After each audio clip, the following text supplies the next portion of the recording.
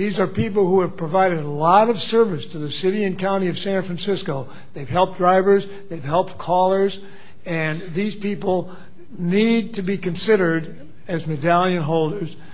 Marion is a very good dispatcher, and I would like to speak for her and Andy Sinaiko. Thank you. Thank you. Good evening, Commissioners. In regards to Mr. Zemikhail, item number, I believe it's B2, this is an individual who's been a cab driver for a long time with the city of San Francisco. He was, in the years that he was required to provide way bills in 05 and 06, he did drive with cab companies. He was a full-time driver. I mean, it's sort of a shame that, a lot of these drivers don't have the maybe foresight or knowledge to keep copies of their way bills for when their medallions come up, when they have their names on the list. It's the color schemes that he worked for don't have copies of those way bills either. I think certainly at Royal we try our best to keep and document everything, but whenever there's humans involved, there's bound to be mistakes that happen. So I think it's sort of harsh to penalize him for the mistakes that some of the other folks have done. He's brought me quite a bit of evidence proving that he's been driving and serving the city for quite some time. So I urge you to give him his medallion and give him his opportunity. You're speaking to item B2. Item B2, Mr. Tesfamariam Zemikhail. Yeah. Okay, thank you. Thanks. Good evening, Commissioners. Grach McCarran here. You have an agenda E, section 2 and 6, 2 taxi cabs moving from DeSoto to Bay and from Royal to Bay Cab Company. I would like you to consider the situation that Bay Cab doesn't have legal right to occupy the property. I don't think he has legal right to use business address. And I asked Mr. Roger Cardenas to provide me any evidence of proof that he has a legal right to be in the property. He refused to give me. I contacted the Tax Commission office and I speak with Jordana about this issue. She also told me that there is no evidence of proof about his legal status at the premises. And I would urge you to put a hold on any movement to the Bay Cab until you clarify what's the real situation with Mr. Roger Cardenas and Bay Cab Company. Thank you. Carl. Thank you, Carl McMurrow. I just walked in the room and there are no agendas, so I'm a little bit of a disadvantage. But B1, the person named Henry, I think we've been over that. The Board of Appeals has shown a lot of sympathy for people who barely miss under bright line rules, and I think he would get his medallion if it were denied. And C1, Marion is someone who's been in the industry for a long, long time. I do understand that as of now, the key personnel, the exemptions where the driving requirements are reduced don't apply to applicants, but I think that will change within a year or so. And so if you cannot, I'm hoping that you won't flat out remove her from the list. If nothing else, leave her somehow continued or floating, if that's possible. Thank you. Next speaker. Good evening, Commissioners. Steve G., Max Cab Manager. On behalf of item B2, Tesfa Zemikhail, he is currently a full-time driver for Max Cab, and I would encourage you to at least give him the benefit of hearing what he has to say. Since he's been with Max Cab for the last 2 years, he's extremely, extremely good driver, good communicator, extremely thorough in his way bills. As you can see, the way bills that I submitted for him or gave to him to submit to the commissions are, if you look through them, they're very thorough. As far as the 2005 and 2006 misplacements of his way bills, that's probably just a misfortunate happening with those companies, or at least give him a consideration to maybe extend him a 1-year extension or something to that effect. Thank you. Thank you. Good evening, Commissioners. I'm Martin Smith. I just wanted something that Gretchen McCarran said. I just want to rebuke that I know in fact that Roger Cardenas does pay rent on the lot because when I was property manager, he was handing me rent checks for David Van, and he did have he was on the property paying rent. Thank you. Any other public comment on the consent calendar? David, are you? Okay. Okay, seeing none, public comment is closed. So we can take a motion on all those items that have not been severed. I'll take a stab at it. Okay. All right. Motion to approve item numbers A, B4, C2 through 8, E1 through 6. Very good. Is there a second? Second. All those in favor? Aye. Aye. Congratulations, Kathleen. Okay. So for, let's see, item number B1, this we have a memo on, and the staff recommendation I think is a good one, that there was some question and that they've demonstrated good faith and that they should be subject to quarterly audits for the coming year. Yeah, you've done that before, like with Ralph Machovsky. So, he really has improved, Mr. Marsicano, and he came in and he was really, really nice and just a really great guy. So. Okay, I have no problem with that recommendation.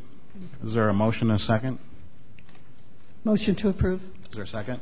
Second. All in favor? Aye. Aye. It's approved. Congratulations, sir. Now, number B3 or B2 on Mr. Tesfamariam Zemakail. Is there anything you'd like to add to this, or Director Thigpen? There seems to be some question, short, prorated for 208, 2007 he makes it, he's short about half the hours for 2006, and we have very little record of anything for 2005. So he needs 3 of 4 right now, or 4 out of 5? He needs 3 of 4 right now. Okay, so if we give him 2008, 2007, what is in question is in 2006. As I understand it, he's produced everything that he has, but that he's making a claim that there were other shifts that he did that he doesn't have any. Mr. Are you still here? Can you come up?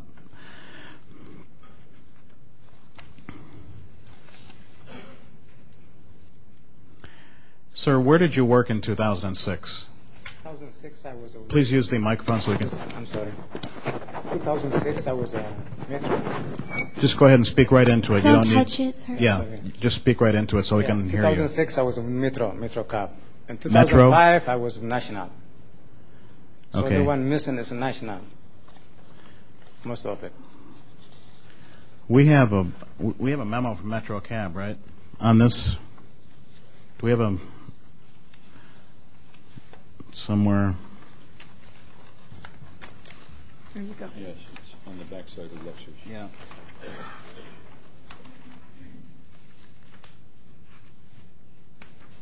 So this memo is saying that he drove 51 shifts at Metro Cab. Is that's the 338 hours that we've credited him for?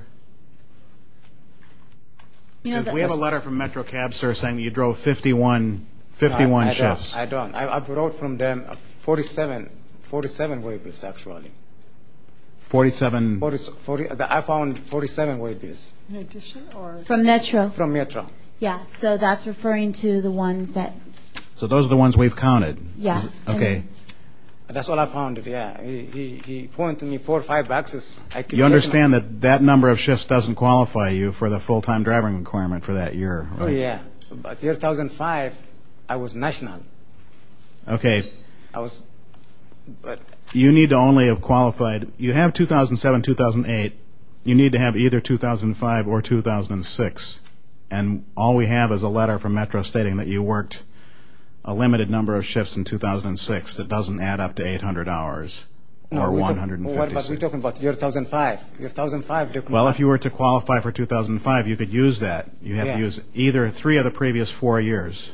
So, but the reason now is. But we only have a record of 3 years for 3 hours for 2005 for you. It's national. Yeah, they lost my way bills though. That's the problem. I used to drive CNG cab. What company were you at 2005? And national. And they lost. Yeah, they lost it. Yeah, I got notarized from the guy that I was working with it. He notarized it. You were a long-term lease driver? He was long-term lease. I was with the other guy. And I was working with him. It was CNG cab. And now they say they only find one-way bills.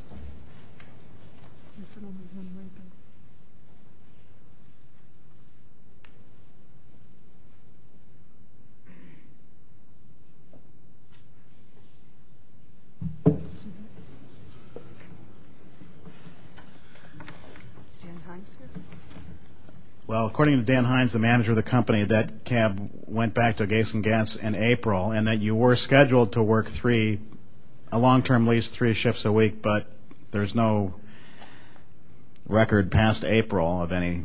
I mean, there's no record at all of anything except that you were scheduled on a long-term lease for 3 shifts a week. But once April came around, that cab reverted back to a Gason Gas. So, I mean, the bottom line is that we don't have any record of you driving the full-time amount in 2005 and 2006. I got from the leaser guy. He notarized it. I was working full-time for him, though. I was working 5-6 nights a week. And I got my gas statement, CNG that I was using. And I was working for him. It's not a way bill. It's not evidence for our purposes. I mean, I don't know. Are there any other commissioners that have any comments on this? I mean, I can't, if our staff has determined that you don't meet the full-time driving requirement, I can't just vote to grant you a medallion. If you have no record of you having driven, and there's no record in the company of you having driven, I can continue this. I can grant you continuance if you feel like there's some way that you could produce evidence that you drove full-time in 2005, 2006. Oh, well, he notarized it. I was driving every time with him. Mr. Slaughter? Okay. Is this a letter that you've submitted to us before, or is it something new? No, something new. Why don't we pass it up and see what it is.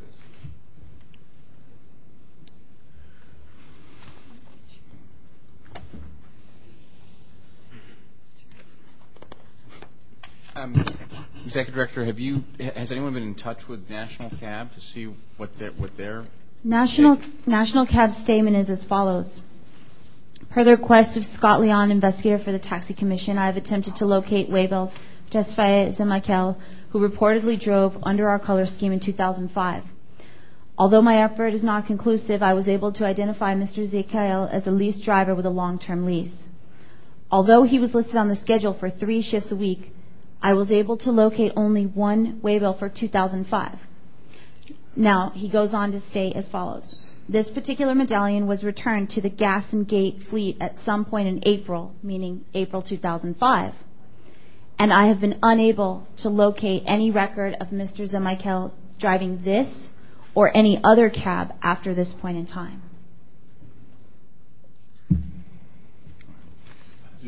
If I could just say, if there's anyone in the audience who has the agenda packet for tonight, is there someone out there that has it, that is looking at that? If we could return it to the main table. Thanks. Commissioner Benjamin, did you? I was just thinking, do they have any other way besides the waybills, keeping track, like a roster that he would have shown up? Well, that's what Dan is saying, is that he checked and there's nothing. I mean, he's claiming he drove for I don't know who, whether it's a broker or some other individual, I don't know, but Sergeant Reynolds is going to talk about this a little bit later about long-term leases and the kind of problems that they represent for the industry, and not long-term leases, I shouldn't say that, but problems with individuals operating kind of outside the bounds of color schemes, rather, and this is one of the issues, whether he was driving or not. The only evidence that we have is the statements from the company owners, which both indicate there's no record of him driving, and the fact that there's no waybills and he's unable to produce any waybills. That's the evidence that you have before you. What we've been submitted here tonight is the person who, Barakat Bayen, who was, seems like he was the primary leasee of the vehicle from National, who claims that he worked. Sir, as you understand, this is not really evidence to prove that you were a cab driver for those years. This is a statement by someone who you were supposedly leasing the vehicle from, but it's not evidence for our purposes. Like you had evidence for 2007 and 2008, real way bills for real shifts.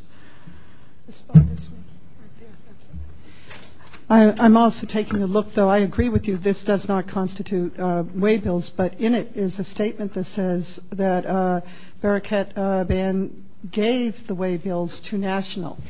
Now, if he's here, I'd like to speak with him. Is this gentleman here? No, he's telling me he's going to be here, but he haven't come yet. Because then I would have to ask why they can only find one way bill if he gave them a stack of way bills. I just want to ask the question to them. Yeah. Refresh my mind, Director Thigpen. Has this been continued before, or is this the first time this has come up before? This is the first time, but I mean... Because you weren't here at the last meeting to explain the situation, so that was why it was continued from last meeting. Okay. Correct. But I mean, like I say, just to bend over backwards and be fair, I'm willing to grant you a continuance if you feel like in 2 weeks' time you could produce some evidence of your having driven in either 2005 or 2006. A letter from a permit holder saying that you drove isn't really that type of evidence, although the letter claims that there were way bills submitted to National Cab. Now, if they were submitted under your name, then there should be some record of them. Well, can I ask the question of the Executive Director if we've had experience in the past with National about their record-keeping prowess, and if there's been issues in the past about getting accurate counts of way bills from them?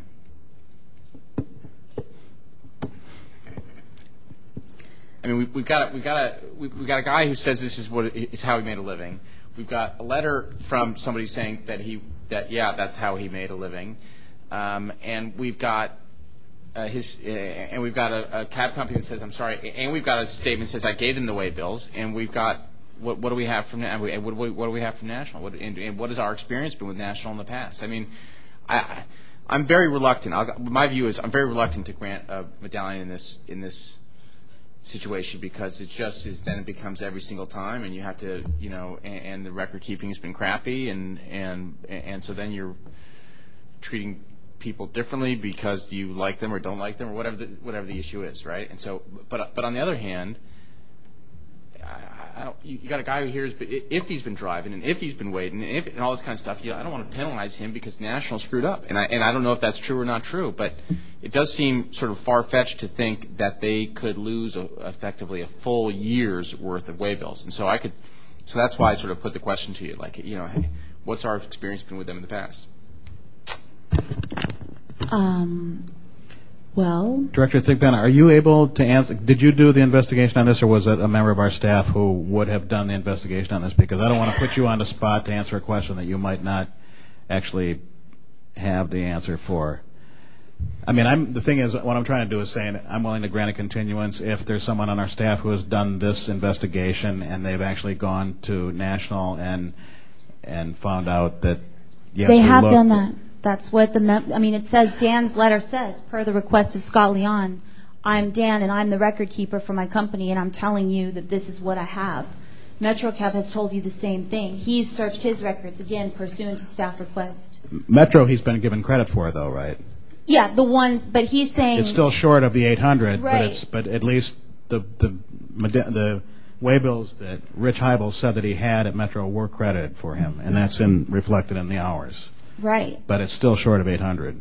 Right. And so he's claiming that Rich lost additional way bills, but Rich's records show that, no, that's all he worked. That's all he worked.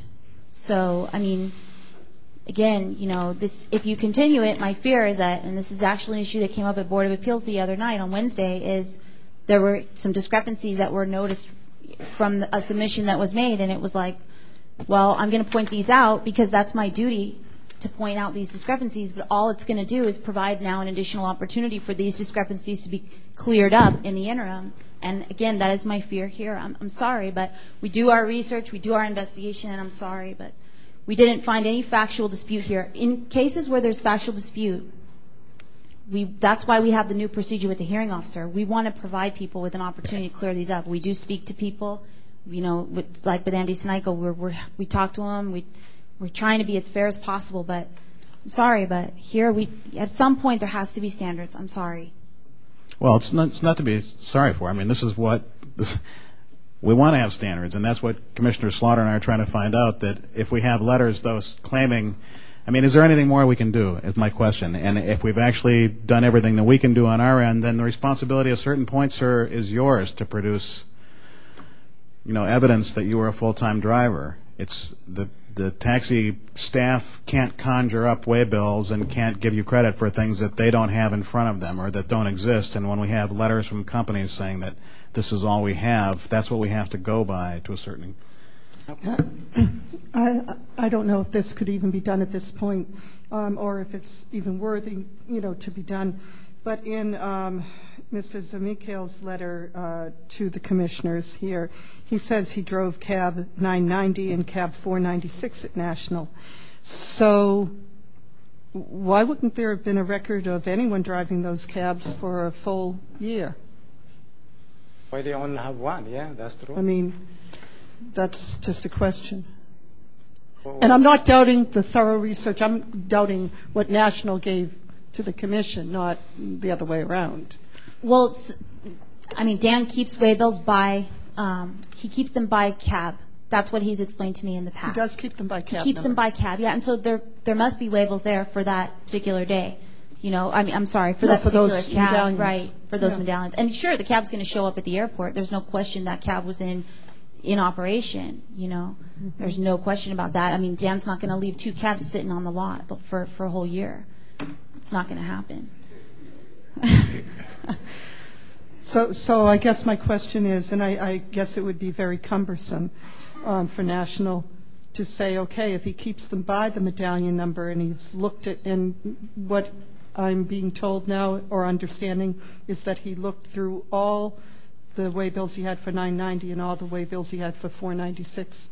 Is that what the deal is? Yeah, I guess I would answer Commissioner Slaughter's question as follows. It's highly unusual for you to have letters from company owners giving this type of indication. Mm-hmm. Highly unusual. In fact, I think I've been here 2 years and I don't know if I've ever seen that. Maybe once or twice from Luxor. Or I've seen it in my own internal investigations, like from Yellow. I've seen things from Jim sometimes. It's highly unusual for you to see not one but two letters indicating there's simply no record, the person isn't on the driver's roster. So I guess that would be how I would answer that, is that it would be unusual for a company to admit that it has no record, unless it were true.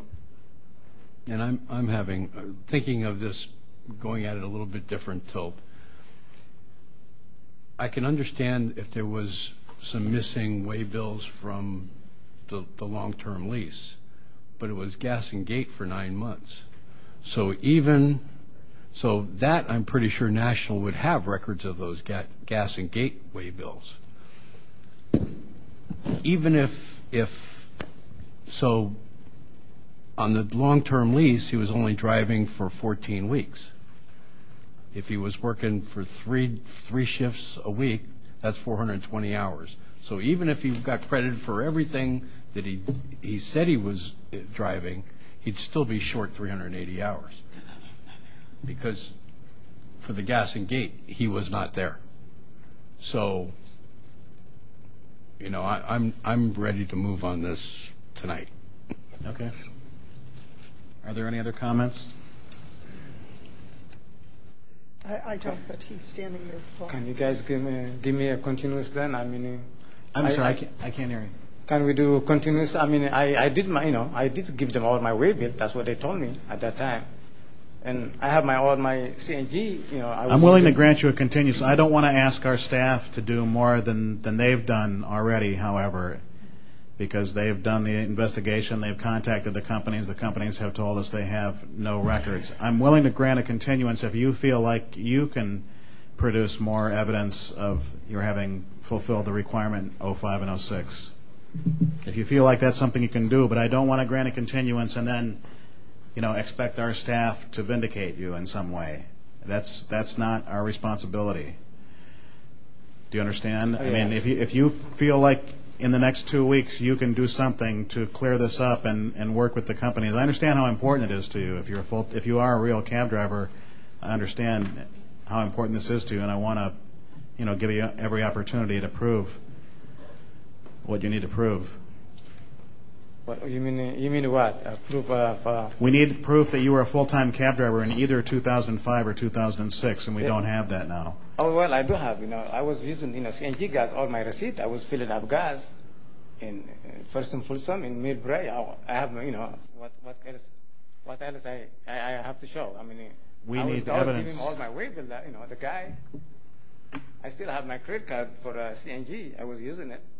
I mean, what I'm going to, that's what they told me at that time. Anything you want to use, sir. If anything you want to use to prove that you were driving full time, but it can't be credit card receipts or a statement from the person that you were supposedly leasing from. You have to produce evidence. May I think the only thing that's going to help you is if you go back to Bearcat and say, who did you give the way bills to? Get a name. Because Dan Hines wasn't there in that year, I believe. He was not there in 2005. He came in later. Get a name of who he gave the way bills to, and if he can find the name, and if you can find some way of finding the way bills. That to me is really your only avenue at this point. It's all we can do. I can't ask our staff to do any more than they've done. But I'm willing to grant that if that's what you need. What's Dan there? Was Dan there at that time? He wasn't, was he? I'm not sure about No, because I remember the last couple of years he was saying, I'm new. So, like I say, I'm willing to grant this continuance if you feel like you can, and Chris might be able to help you. Okay, thanks, yeah. He wants the continuance. Okay, I don't know if you're going to do it. I know that it doesn't involve Royals records. It really doesn't involve us at all, but, he came to us, about a month or two ago asking for our help because he was in this situation. It's for what it's worth. My judgment, I think he's a legitimate cab driver. He's been driving for quite a while, and I think he does deserve this, but I also realize the situation that you guys are put in. So if you can give us an extra couple of weeks, maybe we can work something out and make it easy on everyone. I'm willing to do that till the next meeting. Okay, thank you. Continue this to our next meeting in September. No. Okay.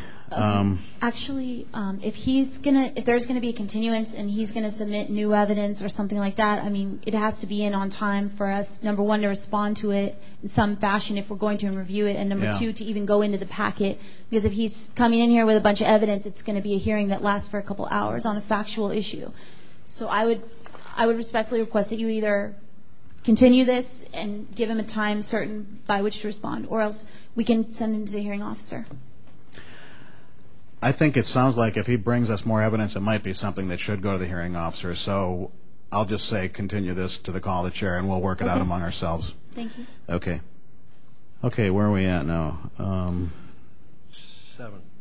B7. Commissioner Neto, did you request this? Yeah, only... I'm not trying to hold it up or anything. It's just that we got a letter from the PCC requesting that he be retrained on wheelchair. So that's my only stipulation I'd like to add, that he go through the retraining. So this is a conditional. Is Mr. Chan here tonight? David K. Chan? Can you come up for a second?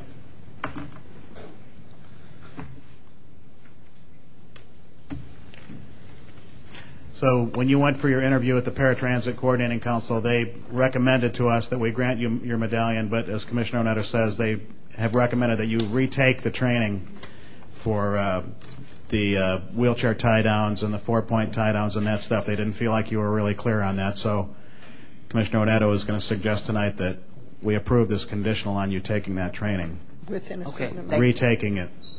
And I'm not sure how often it's offered. I think it's every month that's offered, but we can say within 2 months or within a month and a half or something. Well, I'm sure he's going to want it as soon as possible. So. Well, we're going to grant the medallion, right? Okay. And then it's going to be conditional on him retaking that within, say, a month. Okay? Yes, sir. Okay. Commissioner Neto, do you want to make that motion, or is there any other comments? So do those certificates come directly to the office? Yeah, we'll work with him to make sure that he gets enrolled in it, and that he does the training. And if he doesn't do it, then we'll report that fact as well. Thank you. Yeah. So can we make a motion that he goes through the wheelchair training and notify staff as to that, and we approve it? Can we do it that way? I mean, without putting a time limit, because like you said... I think we're approving the medallion tonight and then giving them a time limit to retake the training. Okay, so what did we establish as a time limit? I think they do that every month, so we might want to give them, say, 2 months. 60 days. Okay. Okay, good by me. Want to put that in the form of a motion? Motion to approve pending retraining on wheelchairs within the next 60 days. Is there a second? Second. All in favor? Aye. Any opposed? Congratulations. Thank you. Okay.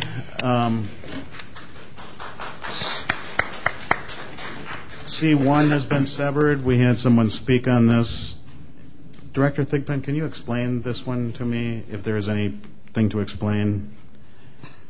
Yeah, I mean, the applicant admitted that the requirements were not going to be able to be met as far as the commission's requirements. So, she was advised she can go through and try, but she didn't do it. So she wasn't claiming that she had driven. She was claiming that she had worked in the industry. I think she's. I know, Marion. Would you like to come up and speak or not?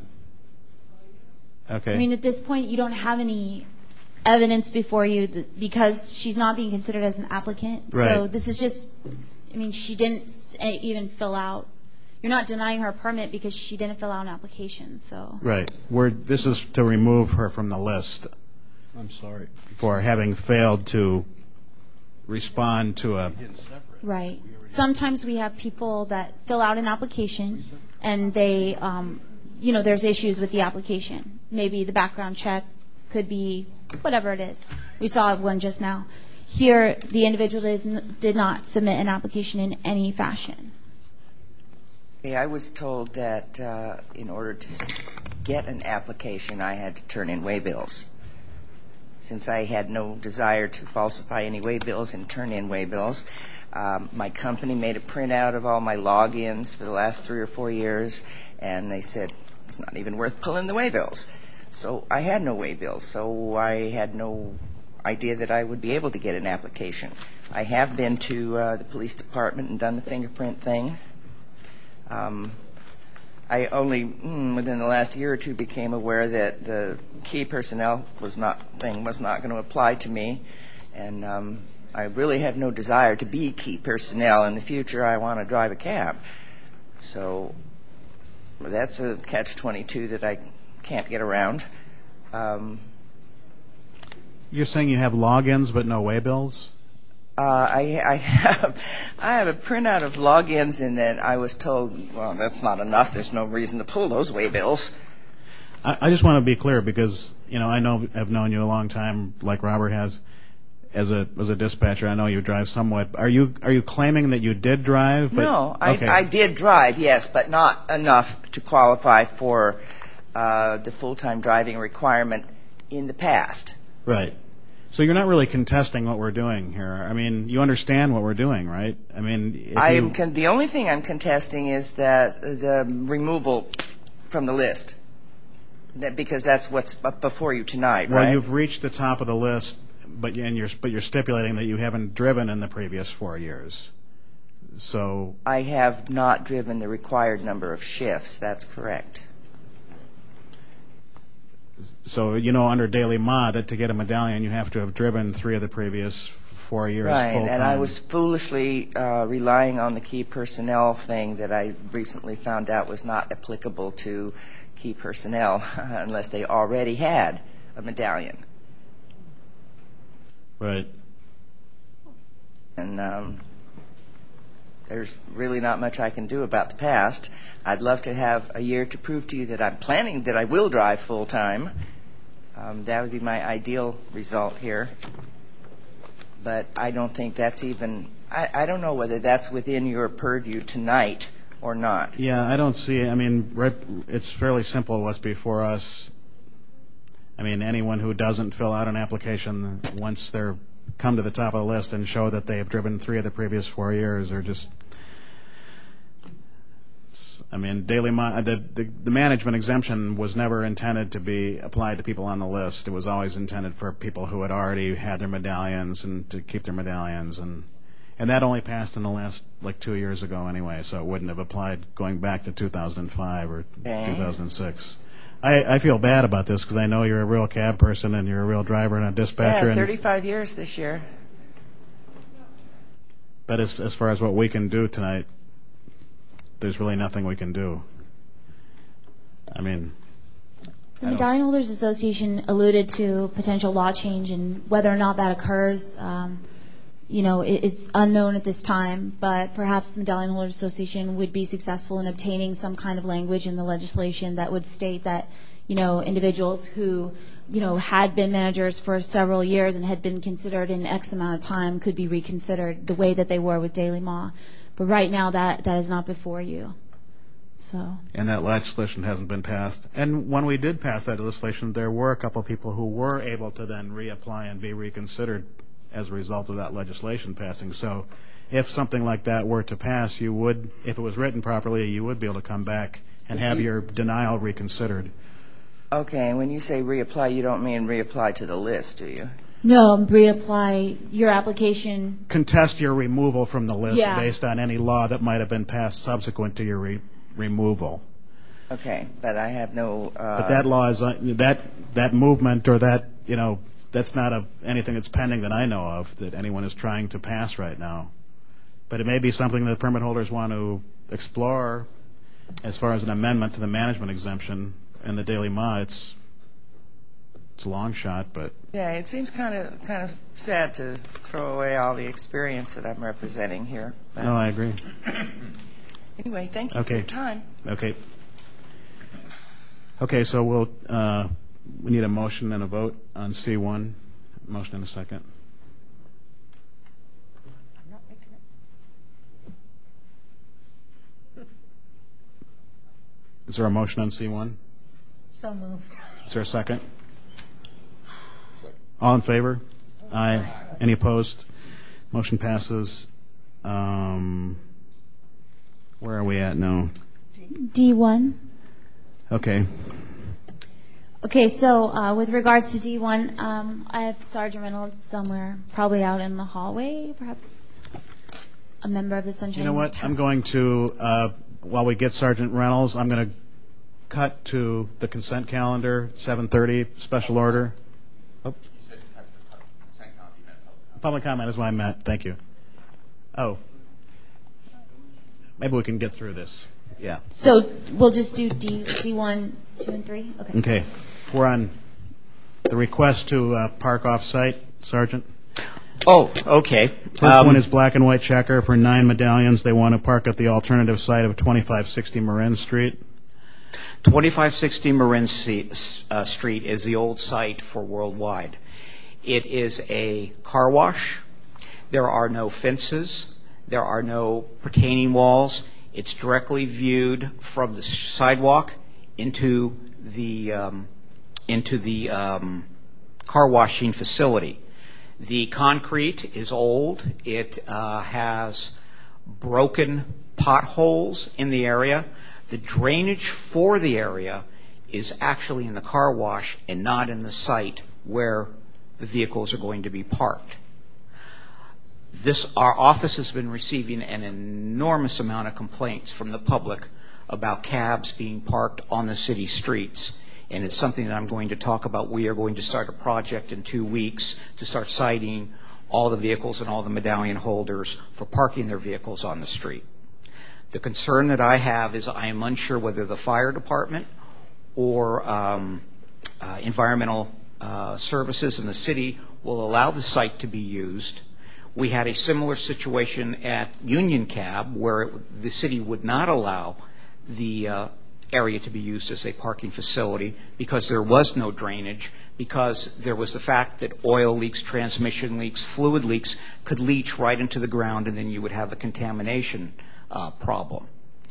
So those are some of the concerns that we have. There are other city agencies that I think we're going to have to contact to see whether or not we will get the approval from everybody else to put those vehicles there.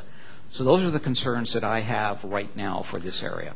Did I read that this was the previous place of Worldwide Cab? That is correct. So it was It was, in fact, used as a parking facility off-street before, yes. Okay, so this is not a totally brand new site as one that was used before by Worldwide, by the same number of cabs that were in, because they merged their vehicles into Black and White. Is that what happened? Yeah, but we actually had a lot of issues with that yard. You'll recall from commission audits that we brought to you before. There were some problems with that yard because it's a car wash.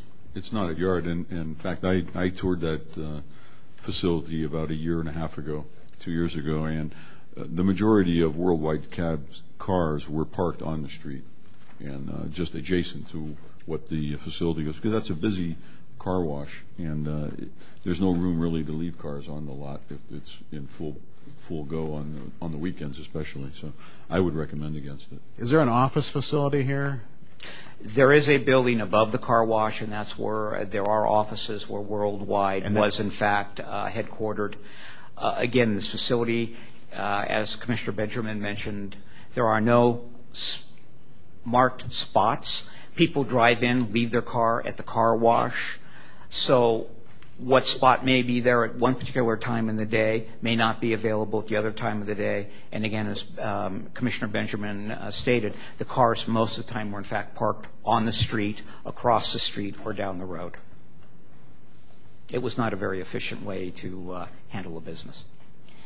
So bottom line, Sergeant, are you advocating against this granting of this? I don't want to put you on the spot here, but it sounds like you are. My concern is that the public is complaining about these vehicles being parked and left on the street. It's in the code that they should be kept at the color schemes.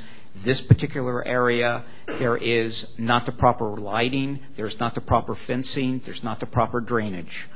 It does not meet certain city requirements that I am aware of, and that I think that we need to have the fire department and then again environmental services also take a look at it and see whether they will give us their go-ahead or not go-ahead. I don't think they will. Is it a question of lack of space at Black and White's regular facility, or? There's, as we'll see later on, there's been some issues with that yard at 999 Pennsylvania where Black and White is located now. I've requested documents from all of them regarding their right to occupy the premise. They have provided me, all of them have provided me those documents except one. And I asked them to draw me a diagram of where they are parking because it's a U-shaped lot. And that is still under review because we need to physically go out there. They all listed the same parking spots. So we have to physically go out there and take pictures of the lot and document for ourselves that there isn't adequate parking for the amount of cabs that are on that premise, which we already know to be the case. There's hundreds of cabs that are supposed to be parking at 999 Pennsylvania. And the lot is very small, and there's no way that hundreds of cabs are shift changing there and parking there. It's simply not possible. I don't see very many spares actually when I go there, which is another point of interest. But in any event, with regards to this, while it's clear that Black and White does need additional parking, this lot is problematic for the reasons indicated in by Sergeant Reynolds. We have been at that lot on at least 2 separate occasions where we had violations of electricity being misused, where tires were piled up, where junker cars were being kept. Now, I understand some of those have been cleaned up, but again, it's a very congested area. There's no marking. I believe there are 3 different color schemes at that location. There's Town, Black and White. There's several Delta. Small individuals, Delta. And Bay. And Bay, that is correct. Yet there is no markings as to who has what areas. We understand that there are actually arguments within that lot on who has what property, and it's becoming quite an issue for both of our offices trying to deal with the problems that are coming out of that area. So it sounds like you're not too happy with the alternate site, but you're not too happy with the main site either. And so we're in a dilemma here of most of us having not actually been there. I mean, I know where this place is, and I also know what Director Thigpen is saying about the number that are actually there versus the number that are supposed to be there. So I got those same questions. We believe that keeping the status quo for now is acceptable, and then if it turns out, soon that, we try to work with people, we try to make sure that they can comply with everything. We really do. That's why, this issue hasn't come up before, because we're still trying to work with the individuals involved and see if we can find an alternative site. There's a couple other yards around that general vicinity that we think might be good for them. There's some interesting developments that might be occurring. Well, I'm willing to take that as a recommendation then, that not to approve this alternative site. Is there any other discussion on this? I'll take a motion then. Who wants to? We had public comment. We called it open earlier. You know what? I think since there's some pending issues, what we'll probably do is this is going to be a continuance and maybe a reapplication.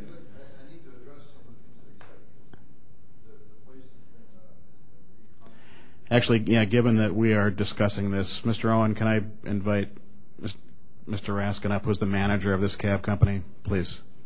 Is he applying? You are the one who is applying for this change of venue as the manager, contact person at Black and White? Yes. Okay.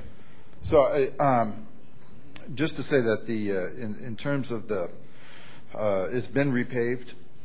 Are you talking about 999 or no, I'm talking about Marin Street? Marin Street. Marin Street has been repaved. The drainage. This is since our staff inspected and since Sergeant. I don't know when he was out there. It's been repaved within the last 6 months. Sergeant, when were you there?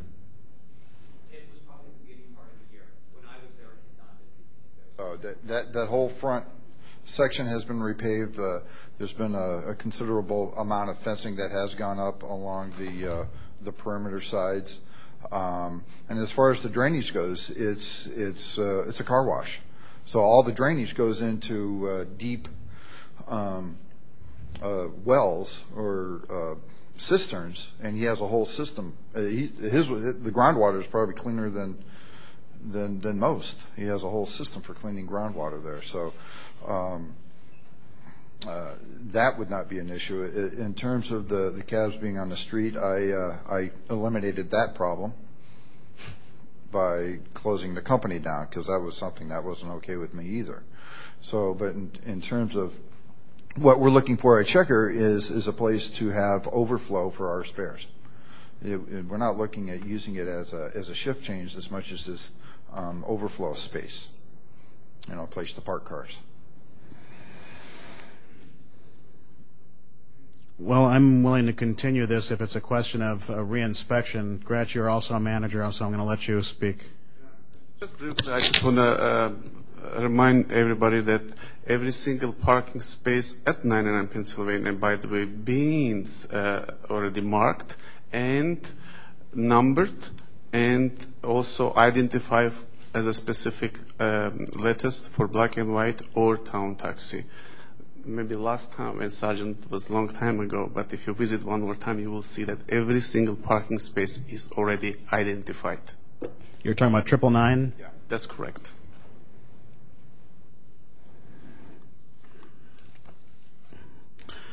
Okay, well, we've had representations that there's been improvements made to this lot. Were you okay with continuing this pending, like you going back out there, Sergeant, and looking at what they've done since the last time? I would feel more comfortable going back out there, photographing, seeing what improvements they've made, contact the fire department and contact the other city agencies to make sure we're in total compliance before we put our seal of approval on this. Okay, that's what I would be comfortable with. So maybe rather than denying this, we should just simply continue it pending Sergeant Reynolds' further investigation. Okay, D2 then would be the entire fleet of SF Taxi to park at 1600 Davidson. Sergeant, do you want to talk about that one? Don't go too far. We got 2 more to go here. This is SF Taxi wants to park their entire fleet, which is how many vehicles, Director? Right now, I'd have to check the most recent count. I apologize. We had a computer issue today, and I wasn't able to print it. 1600 Davidson. 16, but I'd have to. he's gotten a lot more recently. Again, I have not been to this facility in several months. The last time I was there, this piece of property was next to the old Union Cab. The area was not cemented. It was not paved. It was dirt.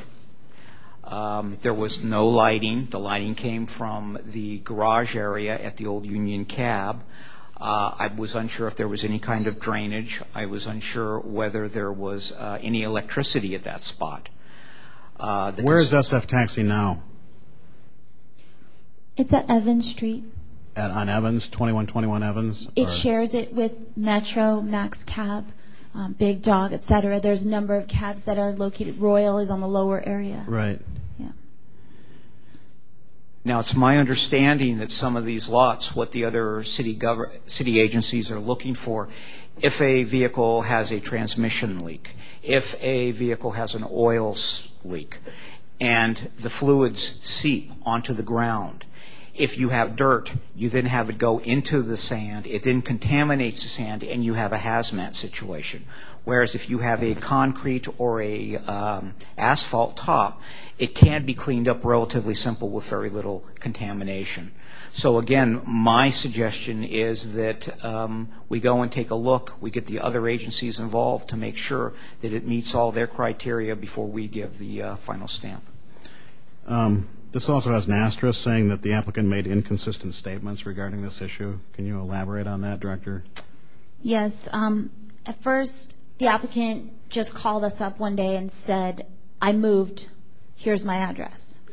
And we said, well, applicant, that is not allowed. You can't just move. You're supposed to give notice so that we can investigate the site, and you can't just do that. And we apologize, but here's the law. And we said, well, have you already moved? Yes, I've moved. Okay, well, you know it's not allowed. Okay, I didn't move. Okay, well, did you move or didn't you?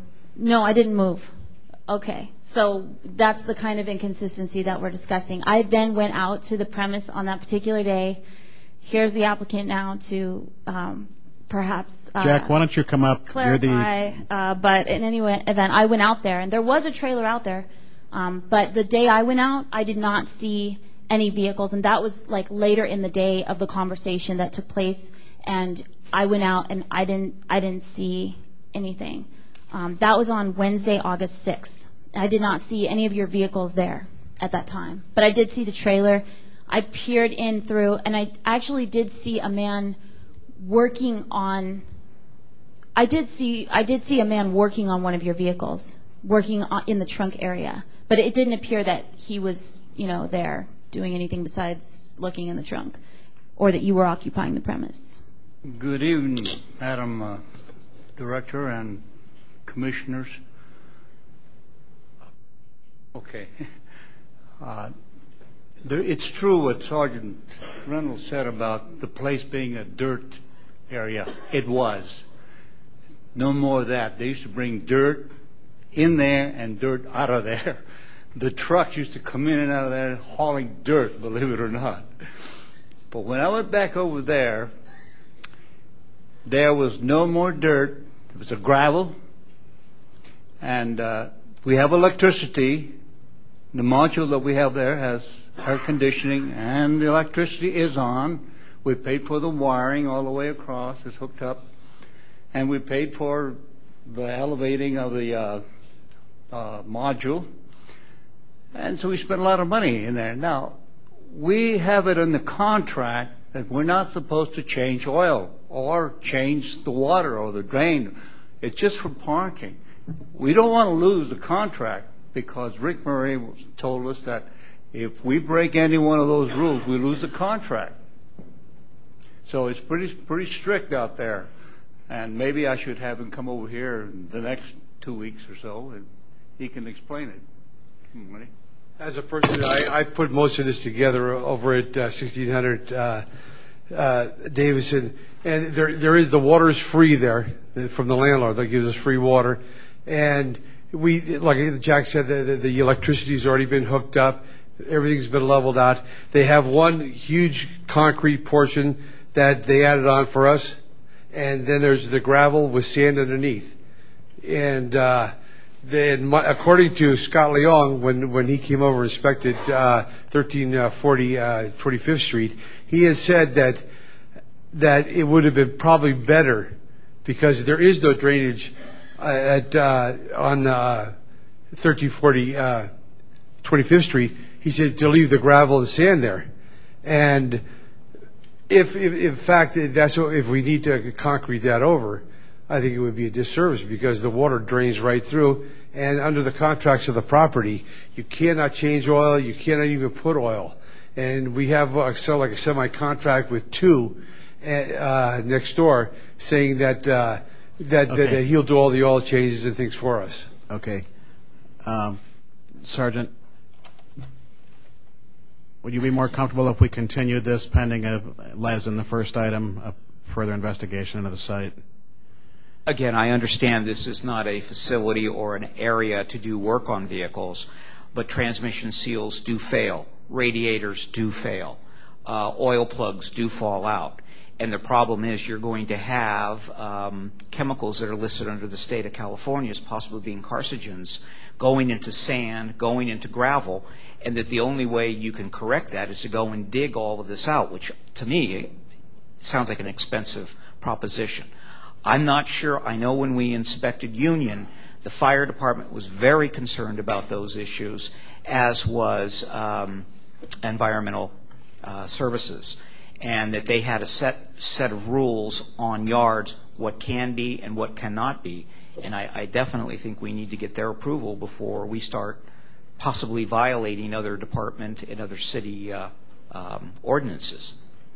Well, that's why I'm not comfortable approving this tonight, so I want to do the right thing as far as your perspective. So if we continue this pending you going out there, then I will give you a further report when I have that information. Okay. So D3 then is Sergeant D3. We have another gentleman who wants to park on Market Street. This will be the last one. We have one request for someone to park on. Sounds like. 9th and Market or something? It's Fox Yes. Plaza. Fox Plaza? Yeah, 1390 Market Street. It's an office building where the city attorney's office is also located, as well as a Starbucks and Patrick's Office Supplies. There's a residential parking garage in the basement, and this individual is a resident of the apartments. His name is Ronald Brothers, and he's a medallion holder. He is disabled. He's on right now on modified driving. Last year he was on catastrophic leave because he had a quadruple bypass. So he wants to be having the cab there because he doesn't like walking around the yellow cab lot to find the cab. He has two drivers that work for him, and he also drives the cab because he needs the income, so he's driving. So he doesn't like to walk around at the yellow lot. So for that reason, he requested that he be allowed to park the cab in his residential office building. Again, the concern that I have is that there is a certain section of the population that simply does not want to look at a taxi cab in their home, in their backyard, outside of their front window. I don't understand the reason why, but there is a group of people, and we continuously get calls.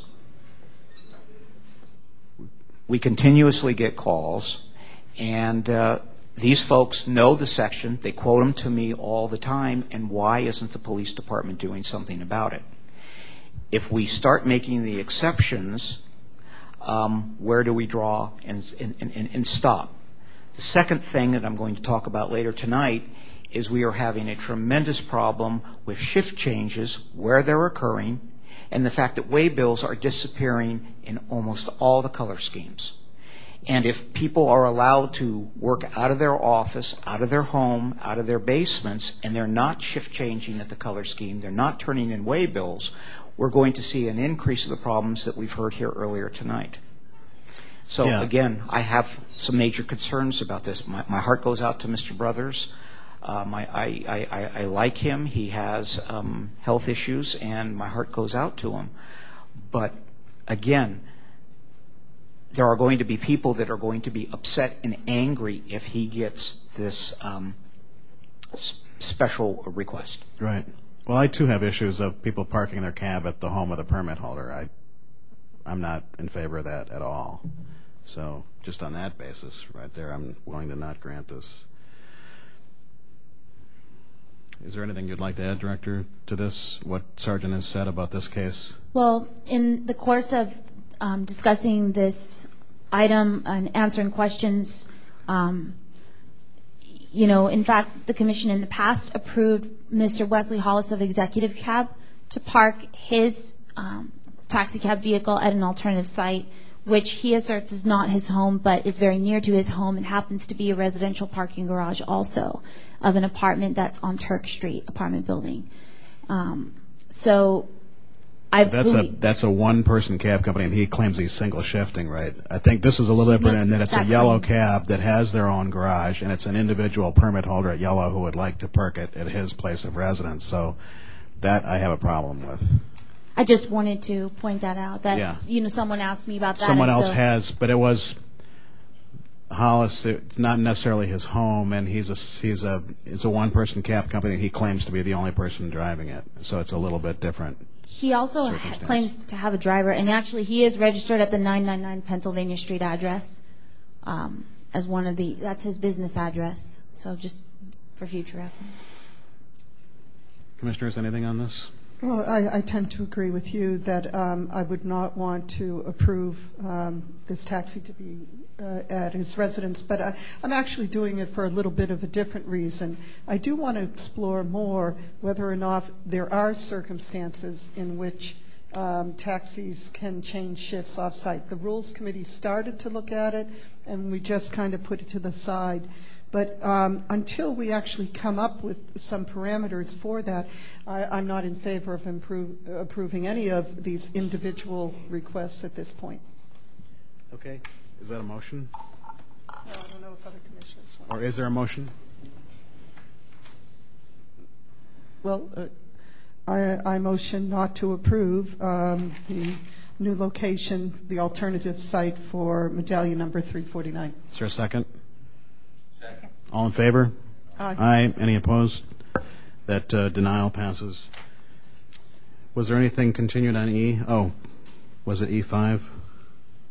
Did someone sever E5?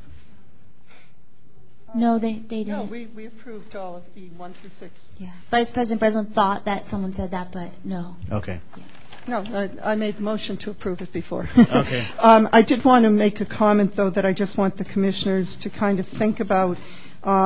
These new color scheme change questionnaires are excellent. I think that Jordana, our executive director, did a great job with these. And they do give a lot of information. But it's come up a couple of times in discussion with the commissioners whether or not this information is the type of information that we need to be part of. For example, where it says increasing radio fees. Well, it looks like that problem's taken care of itself because people are leaving that particular company if the fees are increasing. So I just want to kind of take a look at what are business decisions and what are the commission's decisions, and just to be aware of that as we go along down the line. That's all. Okay, I only have two. We're going to go to the special order now. Or you want to call that item? Item number 6. Item number 6, special order public comment. 7:30. Okay, I only have 2 cards that have been filled out for this. Is there anyone else who wants to speak under public comment this special order? I'm going to need a card so I can determine how long. Can I see a show of hands who wants to? Robert, is that for this one? Okay. Okay, I'll allow 3 minutes. First speaker is Barry Toronto and then Emil Lawrence. Someone asked what special order is, and what that means is that it's meant to give notice to members of the public that would like to come and speak during public comment that there's a special time, obviously this evening approximate, which is set aside for public comment, and that's for people who are working and can't sit through the hearing for 4 or 5 hours for public comment. Okay, Barry and then Emil Lawrence. Good evening, Commissioners. Tonight proves there's some issues that this commission needs to really rectified so we don't continue to have these problems. The first one is about the way bills. I think it's important that staff have an orientation for future medallion holders. I think they've already had some workshops, and they have signed some type of statement saying they're aware of what they need to do to prove that they've met the full-time driving requirement and have all their ducks in order. And please, those of you who are milling about, can you just try to keep it down so we can show some respect to the speaker? Thank you. So I'm thinking that staff needs to really clamp down on this, because people are showing ignorance about this, and it's not like people were born yesterday. The second issue is regarding the fact that people like Andy Sinaiko and Marion have been longtime dispatchers, and I think the law is the law right now. The rules are the rules. You have to drive a cab. However, I think in the future it might be good to give some type of equivalent for every shift they work as a dispatcher. They maybe get 1 hour of driving. So something very strict, so that at least it doesn't, a number of hours they work to dispatch doesn't forgive them for the driving. But I think in the future, because people are finding that these employees at the companies are finding out that they haven't met all the requirement, and then sometimes they're having to resort to other ways of trying to meet the requirement. No comment. And the last but not least here, I'd like to say in closing that I would have to say that I am very pleased with the staff work. I would have to say Jordana Thigpen has done a wonderful job, and she has really earned her pay.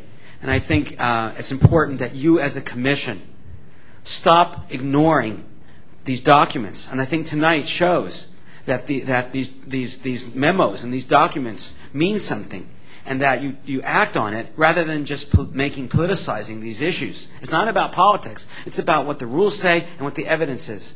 And staff has done a wonderful job. And Scott Leon has really grown in his position. And so I'm hoping that in the future you continue what you're doing tonight. And that is to take staff's recommendations or staff's work to heart and ask lots of questions rather than just saying poo, poo, poo. It's not the way it works. We pay them a lot of money to do this work, and you as a commission need to rely on staff, because you yourselves don't have the time to do these investigations and find out the answers to these questions. And thank you very much. And have a happy Labor Day weekend. Thank you. Emil Lawrence and then Robert Vitka.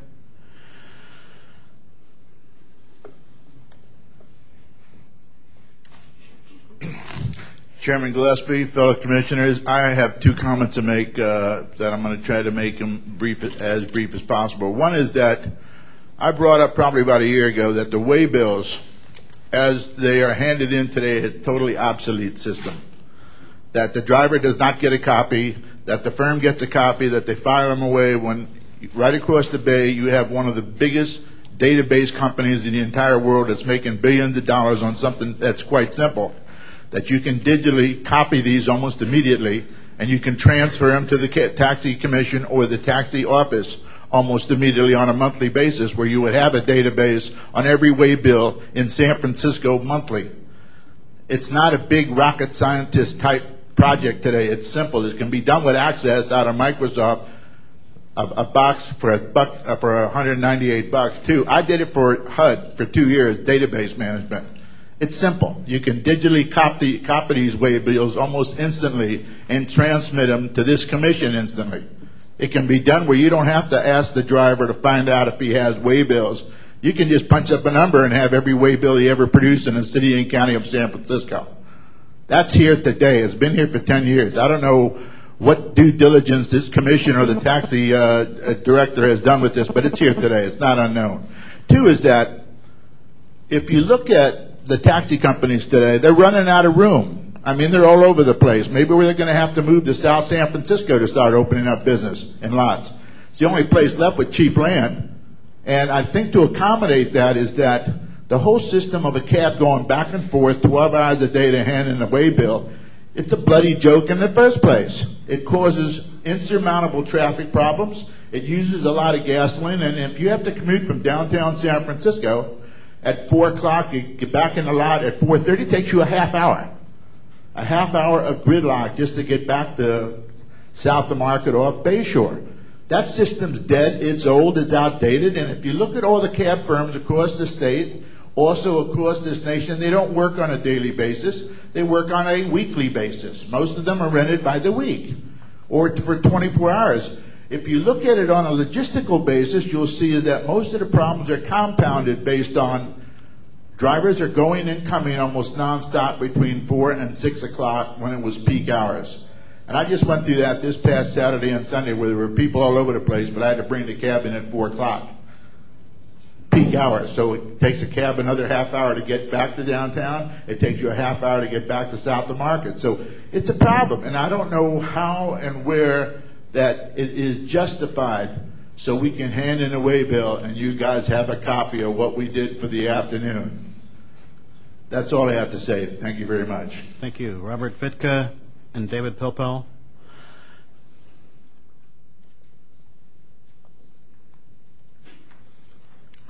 All of this statement about taxis not being allowed to park on the street sounds a little strange to me. I drove a cab in New York City for 12 years, and cabs park on the street. There are taxi stands. There are taxi parking areas which are relatively enforced. I can't understand why. I heard the director mention something maybe a year ago about somebody up on Eureka or in Upper Market not wanting to look out the window and seeing a taxi parked on the street. Well, you know, taxis are public conveyances. They're common carriers. They have to park somewhere sometimes. You know, Paul said something about not wanting to see a cab on the street somewhere. Don't you go home sometimes? Don't you go to the John? Don't you stop? Don't you eat? You know, taxis are public conveyances, and I think they have every bit as much right to park on the street, at least for time being, as private cars. You know, I'm not really talking about shift changes, or I'm not talking about cab companies.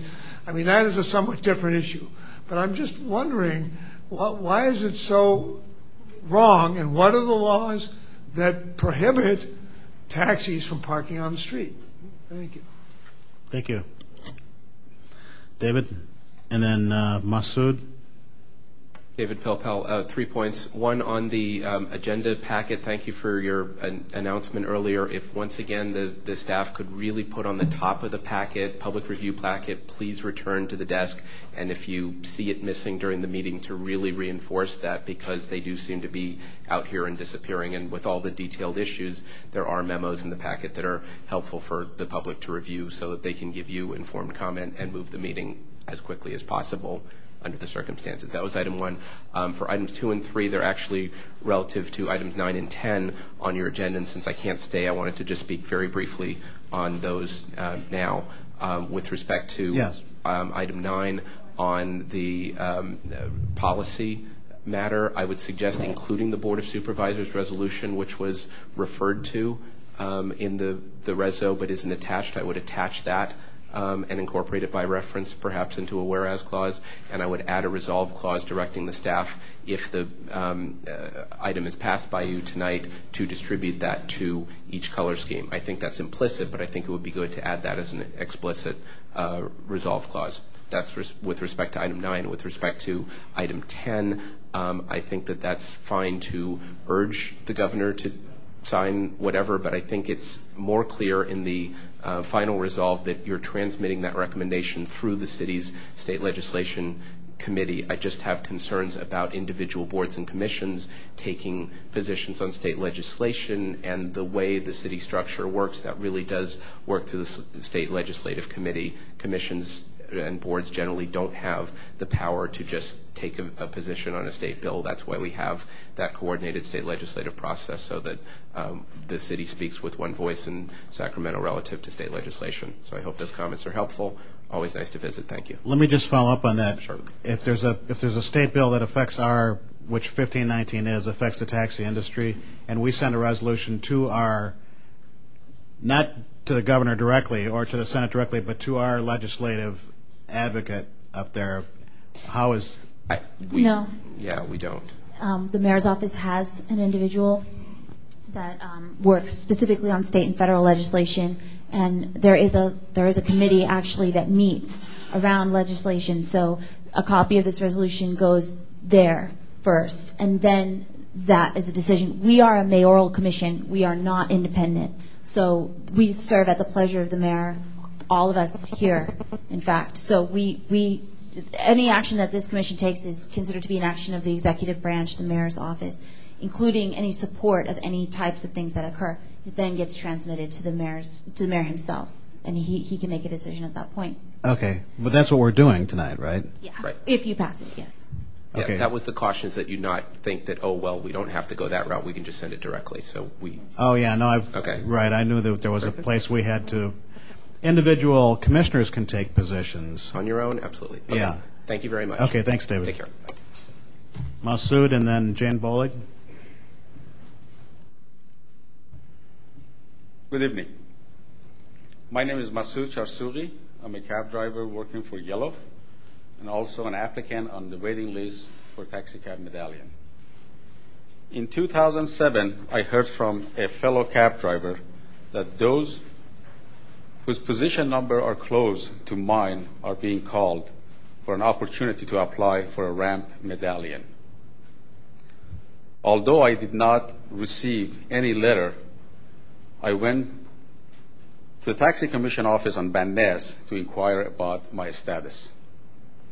I learned that a package was sent, but because the address was partially wrong, it was returned back to the sender and was told in order to contest, I need to go to the meeting at the City Hall.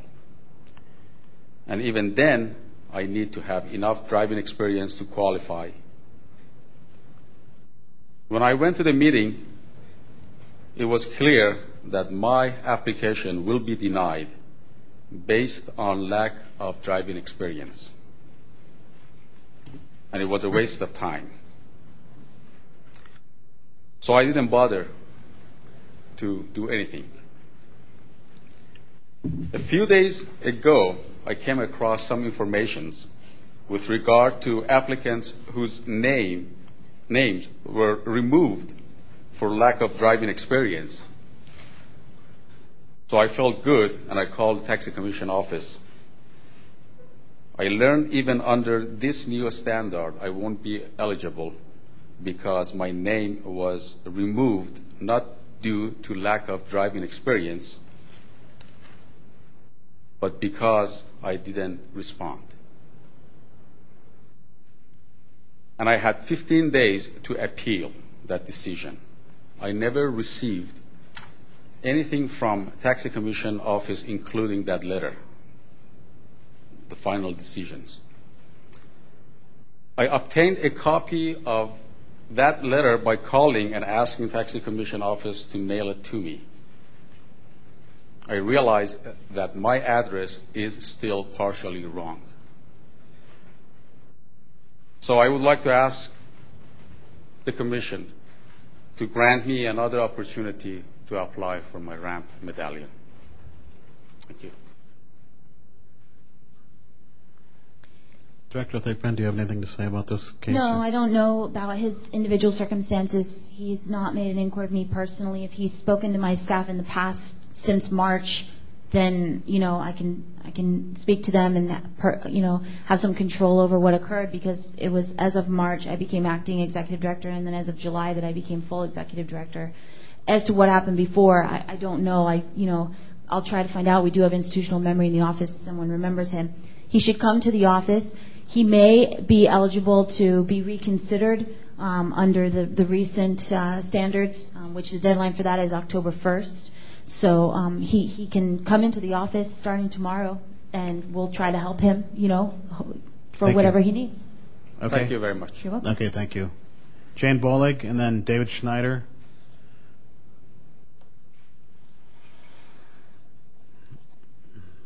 It's okay to make two positive comments in one evening? Is that allowed? Okay. I wanted to congratulate David Chan for receiving his permit tonight. Unfortunately, he left before he could hear me, so I hope he watches television. When you were talking about this request for hardship accommodation, I hope if this is put through again that you can find some way to satisfy the needs of the commission, but also to satisfy the needs of someone who, it sounded to me, has an extraordinary hardship and an extraordinary need. And I hope that in future accommodations can be made. Which case were you referring to? Mr. Brothers. Oh, Mr. Brothers, okay. He was asking to park off-site and in a garage underground, not in public view. And I don't know the specifics of the case, but I would hope that some consideration could be given for exemptions such as his. Okay, thank you. You. David Schneider and then Ron Fishman. These are the last two cards I have.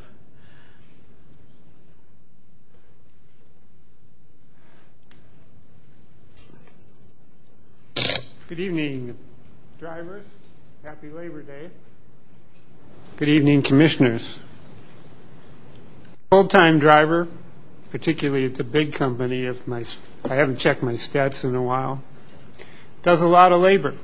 Drives 36,000 miles a year, carries between 6,000 and 9,000 passengers, pays $25,000 in gates. I don't know how much in gas. It's a lot of labor.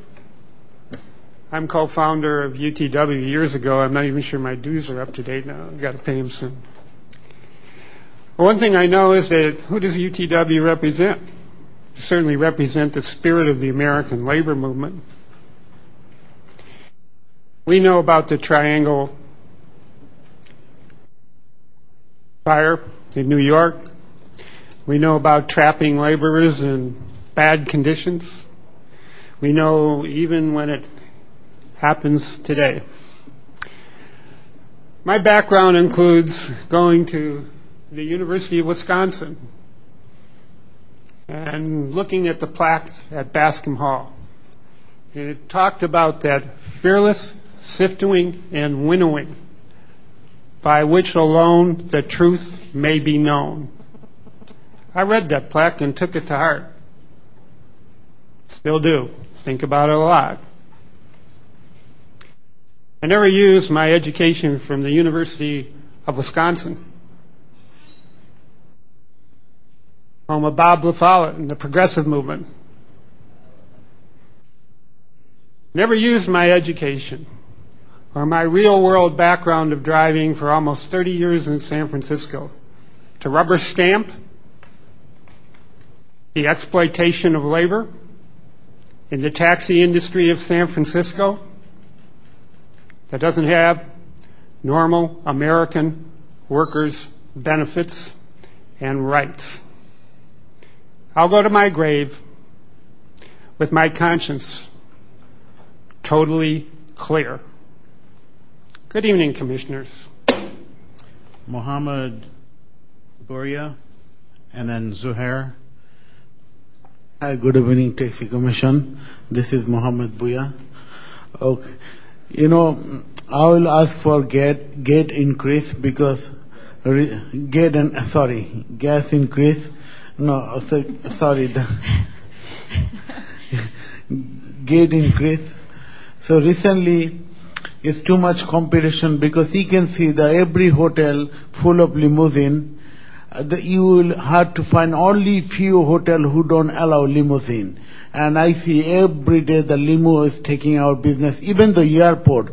I have direct number to the police at the airport. I call them and I give the limo number. They don't come. They don't care. But they do care when the taxi driver go to the arrival without the passenger or anything. So, please, I'll be appreciated if you guys look into that, the airport limo problem and see some of the hotel limo problem. One of the new hotel like Intercontinental, they have a inside parking and 4 or 5 limousine always parking over there. Thank you. Thank you. Ron Fishman, I actually called you while you were out, if you'd like to speak in public comment. And then Zuhair and Tariq Mahmoud. Yeah, I called him. He was out in the hallway, so you can be next. Yes. Ron Fishman. You all know who I am. Yeah, I just want to talk about two items. First of all, I think San Francisco is the only city in the Bay Area that requires a taxi can't park on a city street. I feel that this rule causes a lot of problems. It raises the costs of the cab companies. It creates a burden upon drivers who have to deadhead the cab companies at the end of their shifts to turn in a waybill. It's like we're second-class citizens in San Francisco, where people look out the window and they see a cab parked on the street and they call the police. Oh my God, there's a taxi on the street. Call the fire department. You know, it's like, what are we, an eyesore, a blight on the city? We're not a garbage truck parked out in front. Perhaps this taxi commission could consider the possibility of eliminating the requirement that taxis can't park on a city street. You can, as far as I know, you can do it in Oakland, Walnut Creek, at every other city in the Bay Area. In fact, when I came here tonight, I went to the Walnut Creek BART station. I saw 10 taxis parked on the street next to the BART station. Because, you know, no one in Walnut Creek ever considered that that's a problem. But in San Francisco, a cab can't park on a city street. Perhaps this taxi commission might consider the possibility that this rule creates a lot of problems and doesn't really benefit anyone. It actually hurts the feelings of every cab driver who feels like a second-class citizen. To give you an example how the public views us, about once a year someone will approach me when I'm parked in a metered spot, and they say, would you please leave so I can park here? What, I'm not allowed to use a parking metered spot? I'm a second-class citizen. How dare I occupy a parking space when a citizen could use it? Yeah, you know, Sergeant Reynolds just enforcing the law, but why do we need this law? The other cities in the Bay Area don't need it, and if you got rid of it, you'd make life a lot easier for a lot of hardworking taxi drivers who do a very miserable job that's underpaid, that's dangerous, where you get hurt. You know, all I can do is speak at this commission, but, you know, I'm sure you commissioners talk to members of the Board of Supervisors. I'd like each and every one of you to ask yourselves, do we really need this law? Because whenever you have a law, it places a burden upon somebody. And we should only place burdens upon people if there's a need for it. And for the life of me, I can't see why we need to force taxis to park in parking lots when they could park on city streets. Thank you. Thank you, Zuhair. And then Assad.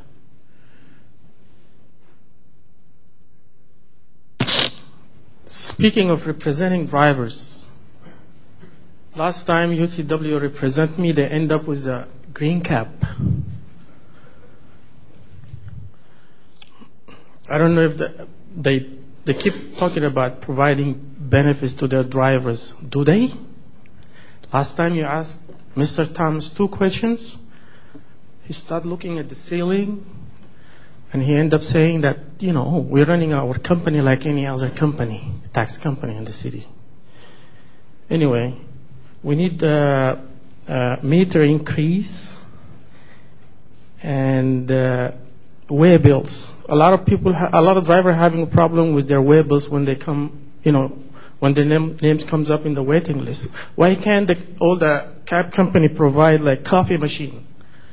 You know, make a copy of your way bills, give them the original. We pay for it. We can, you know, feed the machine with a quarter or 50 cents to make a copy of our way bill.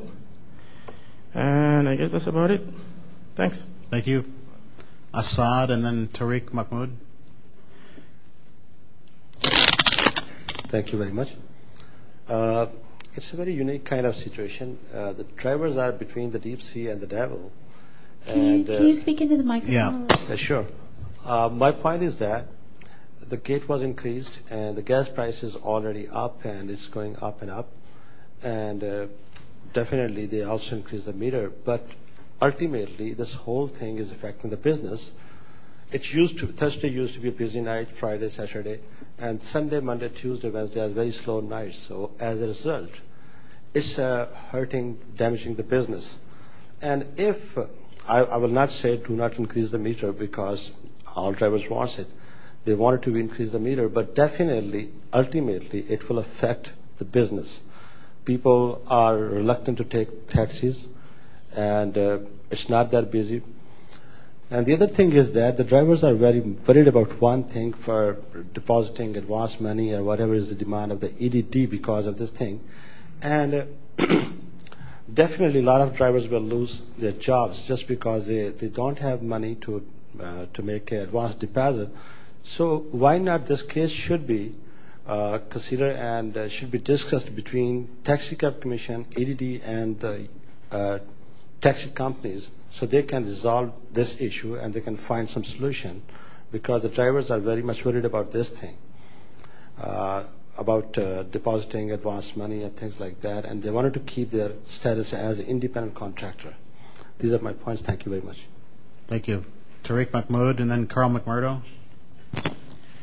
Good evening, Commissioners. Tariq Mahmood.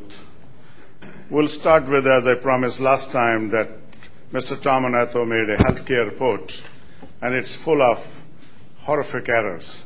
I have 5 pages. I give it to you. I got 1 copy at the moment. I'll try to make more copies next time and give all the commissioners. Go through Mr. Tominato. This is only for you, and see how many errors and how much blunders are there. Then we come to the next issue, the way bills. The people who are coming on the medallion list due to the 69 medallions, I think there are a lot of wrong things happening now. Taxi Commission should ask all the cab company to send a list of the drivers currently driving immediately. And then that list should be updated every month or 2 months or 3 months, so that the people who are going to some companies and getting the wrong fake way bills to qualify for the medallion should be stopped as quick as possible. Next we go about this Masood issue, who spoke over here. He did contacted this Taxi Commission office, and he was told you don't need to try anything because you are already short of number of years. You will not qualify. You will be denied. So he did not apply at all.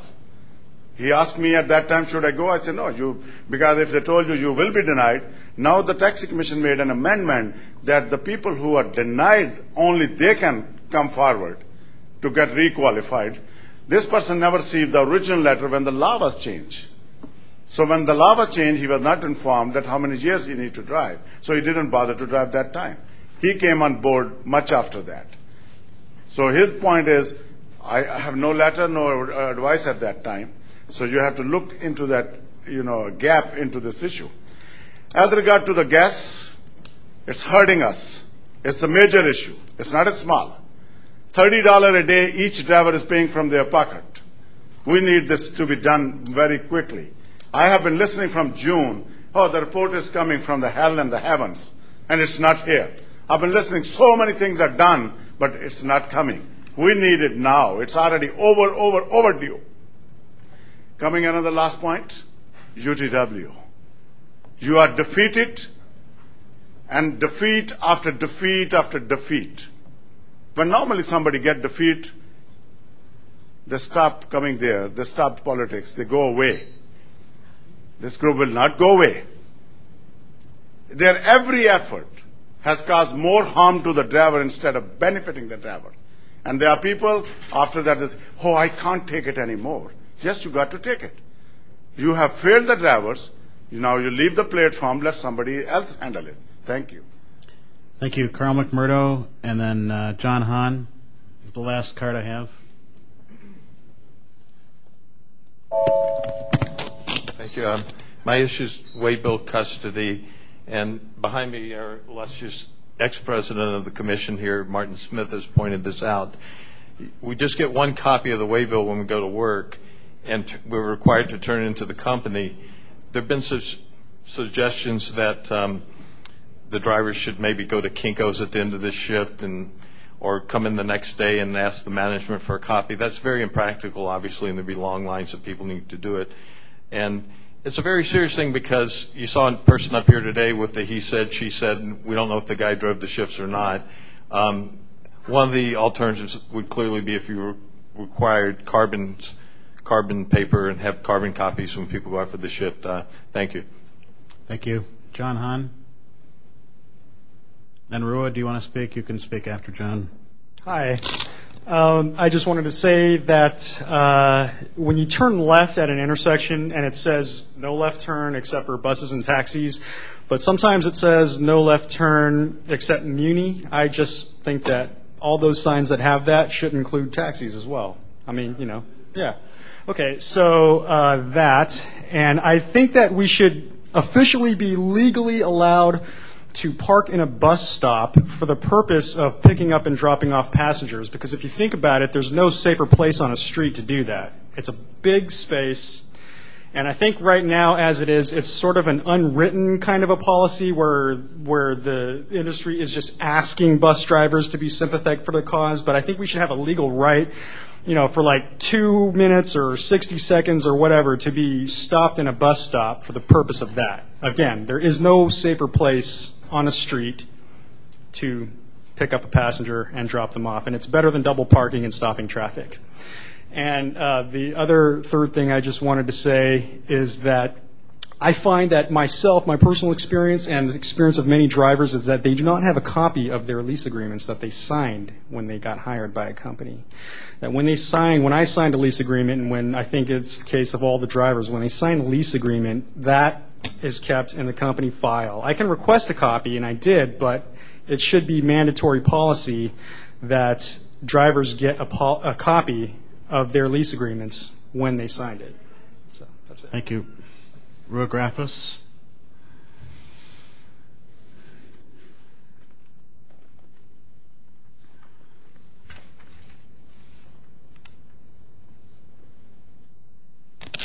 I'm glad time doesn't start until I get up here.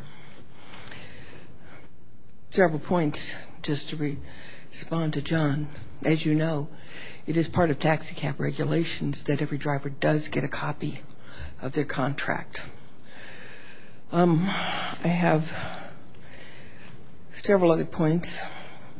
As you all know, cabs can park already for 4 hours on the city streets, but the city should not be responsible for providing free parking for cab companies. I fully support the idea that there be cab lots. Those cab lots should be safe and secure for drivers. They should be fenced off. They should have cameras. There should be lights. Aero drivers were robbed on the lot at in the driver's room. There was an OSHA complaint filed on that, and for that reason the company installed more lights and cameras, although it's still unfortunately possible to get on that lot. When cab companies want to have a new site, it should be fenced. We should make sure that it's secure for drivers. We already have a dangerous enough job. It shouldn't be dangerous when you're going to turn your cab in. The companies, when they want to change their site or add a place, they should have to have pictures of the proposed site. Then on to the waybill issue. This continues to be a big problem. I think there are some ways to make it a little easier. If the companies had to provide the records that they have of the drivers when they pay their gate receipts, that could be called cooperating evidence. We could also use, if the companies had to fax a list of their driver schedule every Monday morning, as they have to fax information about the drivers did already fill out their waybill, yada yada. If they had to every single week send a copy of the schedule when the driver doesn't have their waybills or there's a problem, that would be a second way of corroborating evidence. I think when the permit holder is the one who is sending a letter, that in and of itself might be a problem. One of the things that I think is often true in this business is that the permit holder is telling their long-term lease driver that they have to fill out a waybill for the permit holder. And as long as you've got this thing going on and you don't have any other way to examine this with corroborating evidence, you're going to have this problem. With respect to Brown Brothers, can I just finish this? Yellow could easily fix his problem. Thank you. There's a parking space at Yellow Cab with his medallion number on it, and he gets to park there. Thank you. Thank you. Is there anyone else who wants to speak under public comment? This will be the only public comment for tonight. There isn't a separate time later on. Seeing none, public comment is closed. Next item. The next item is number 7, Taxi Commission versus American Cab Company. Now, I would like to just point out right away, before I read the rest of the item, this is not American Taxi Cab. So let's just clear that up right now. This is not American Taxi, for anyone who's watching or sitting in the audience. American Cab Company is a distinct corporation. It's the holder of Medallion 82, as well as some other medallions. Taxi Commission versus So this American... is not the American Taxi color scheme. Correct. It's a separate company that owns this medallion called American Cab Company. Yes, it's a pre-K medallion, because I had a lot of questions. Because I wasn't clear on that myself. I know, it's confusing because it happens to have the same, name there, so nearly. Taxi Commission versus American Cab Company. Disciplinary hearing for medallion number 82 for violations of 4A1, 4A3, 4A4, 4C1, and Municipal Police Code Section 1124. And if it's all right, I'll just go down to the podium.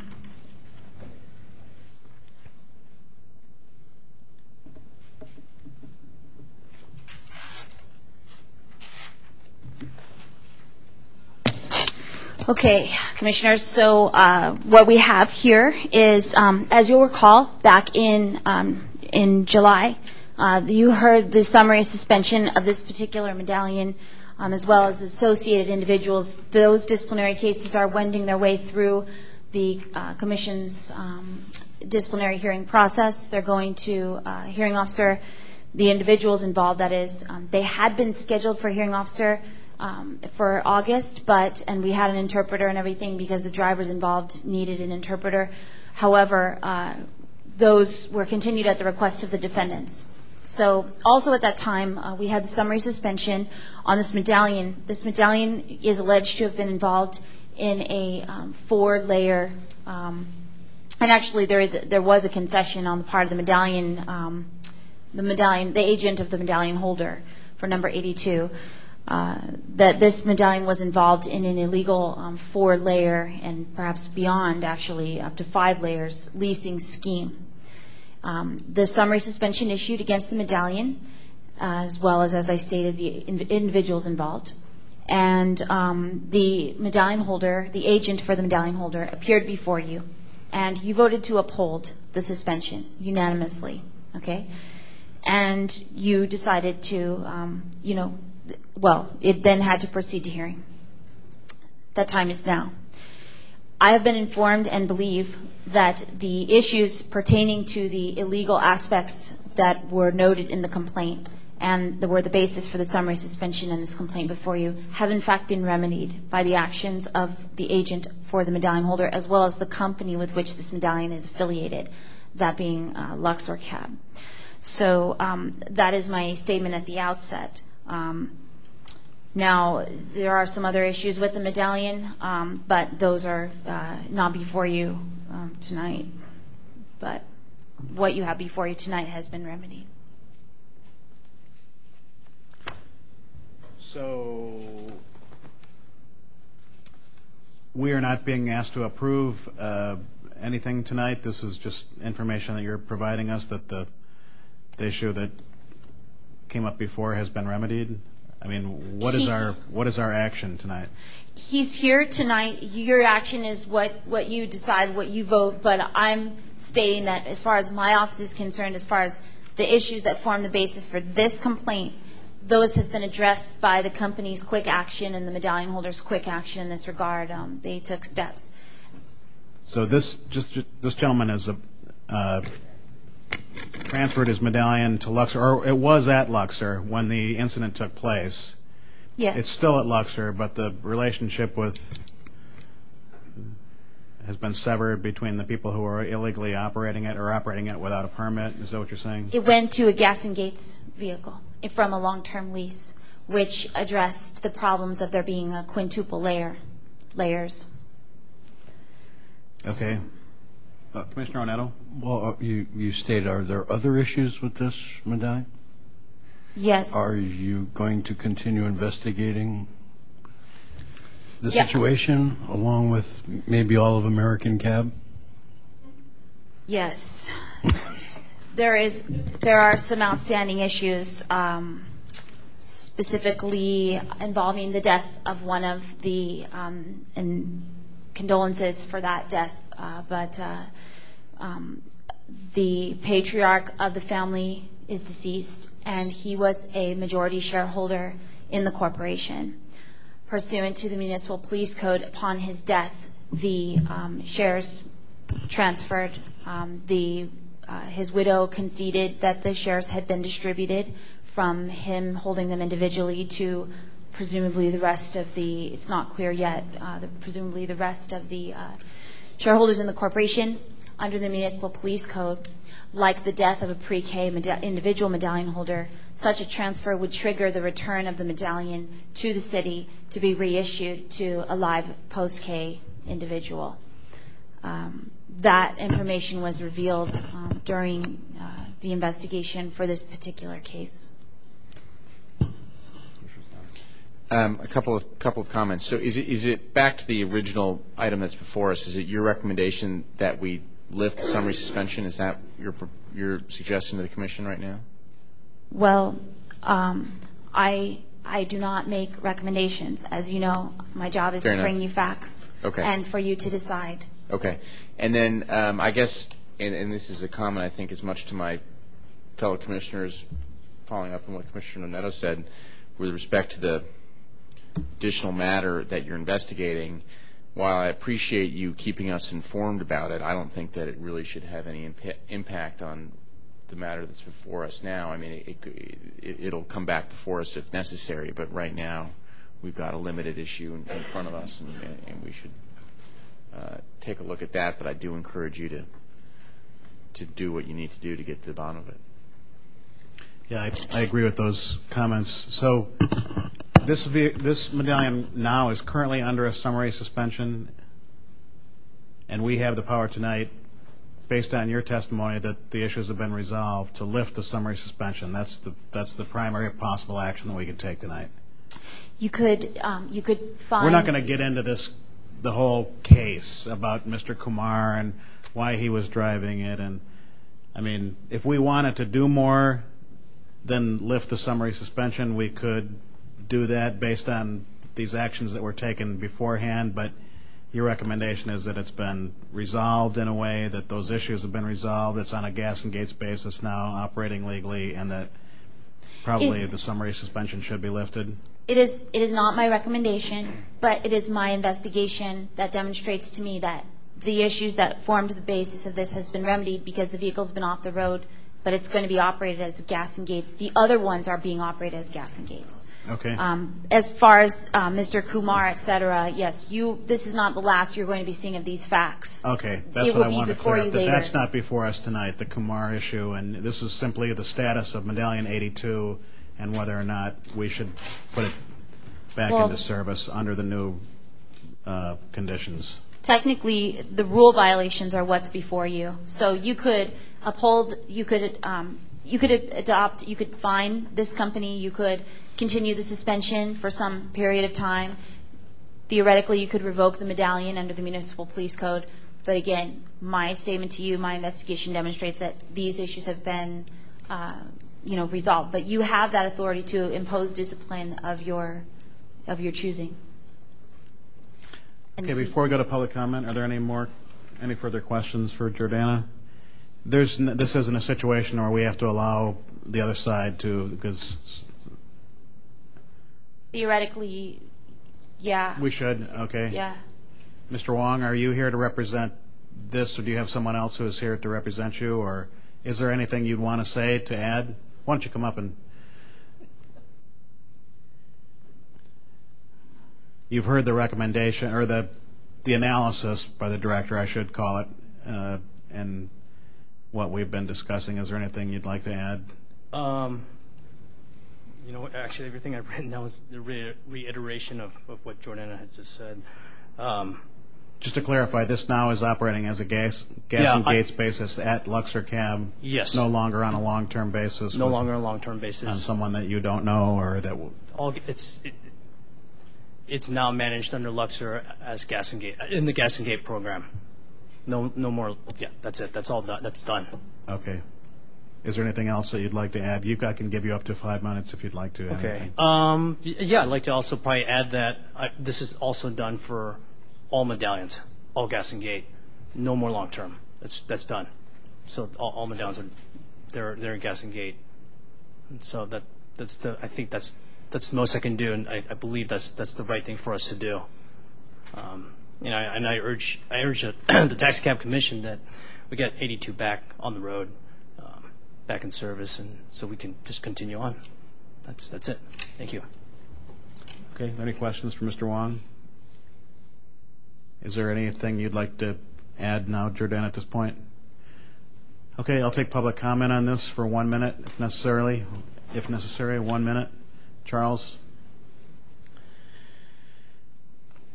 Good evening again, Commissioners. Charles Rathbone on behalf of Luxor Cab. Well, you can't imagine how anxious we are to get this one behind us. We were absolutely mortified when this incident happened. We have cooperated, Luxor and the Wong family have cooperated fully with the investigation at every step of the way.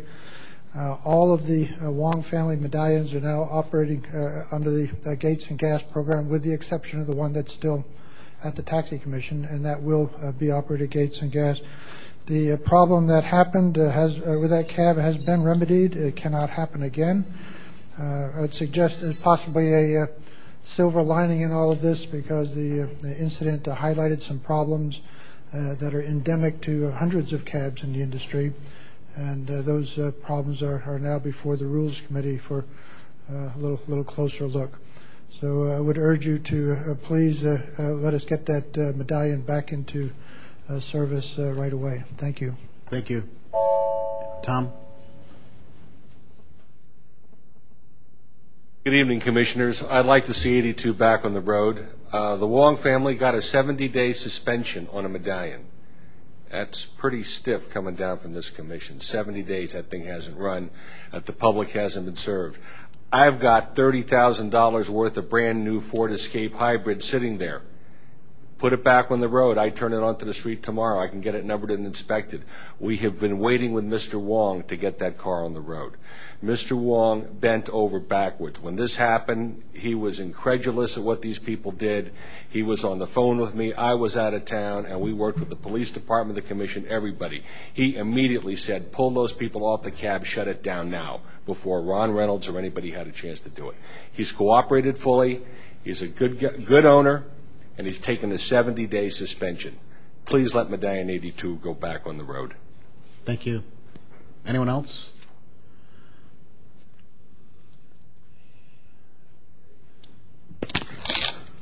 Commissioners and fellow commissioners, Chairman and fellow commissioners, excuse me.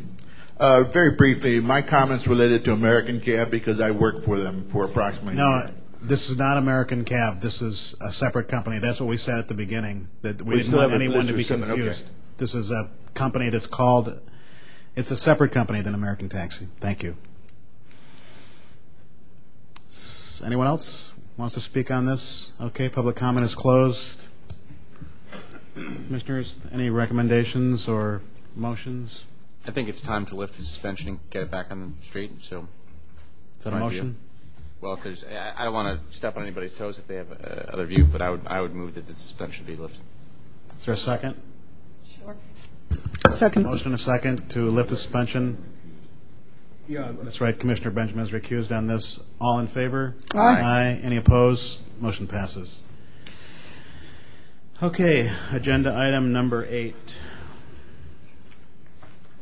Agenda item number 8 is a hearing for clarification of ownership and management status of Delta Cab Company. I'll give a brief introduction of this item, and I'm joined by Sergeant Reynolds, who's going to assist me in some of the statements regarding this issue to you. Now that you've adopted the designating a manager rule, hopefully this is the type of issue that can be cleared up in the future. However, not necessarily, because we have a problem here, as I've outlined in the memorandum. We have a problem with this company. We don't we don't know exactly. We are being given conflicting information by two different individuals who claim to have the right to control this company. And at the outset, I would note that there's no question there are a number of civil liability issues involved for these parties, and there's obviously a civil dispute of great magnitude. I've heard someone in the industry refer to it as a blood feud. And we do not want to be put into the middle of that. We do not want to participate in such a discussion and such a feud, be it blood or otherwise.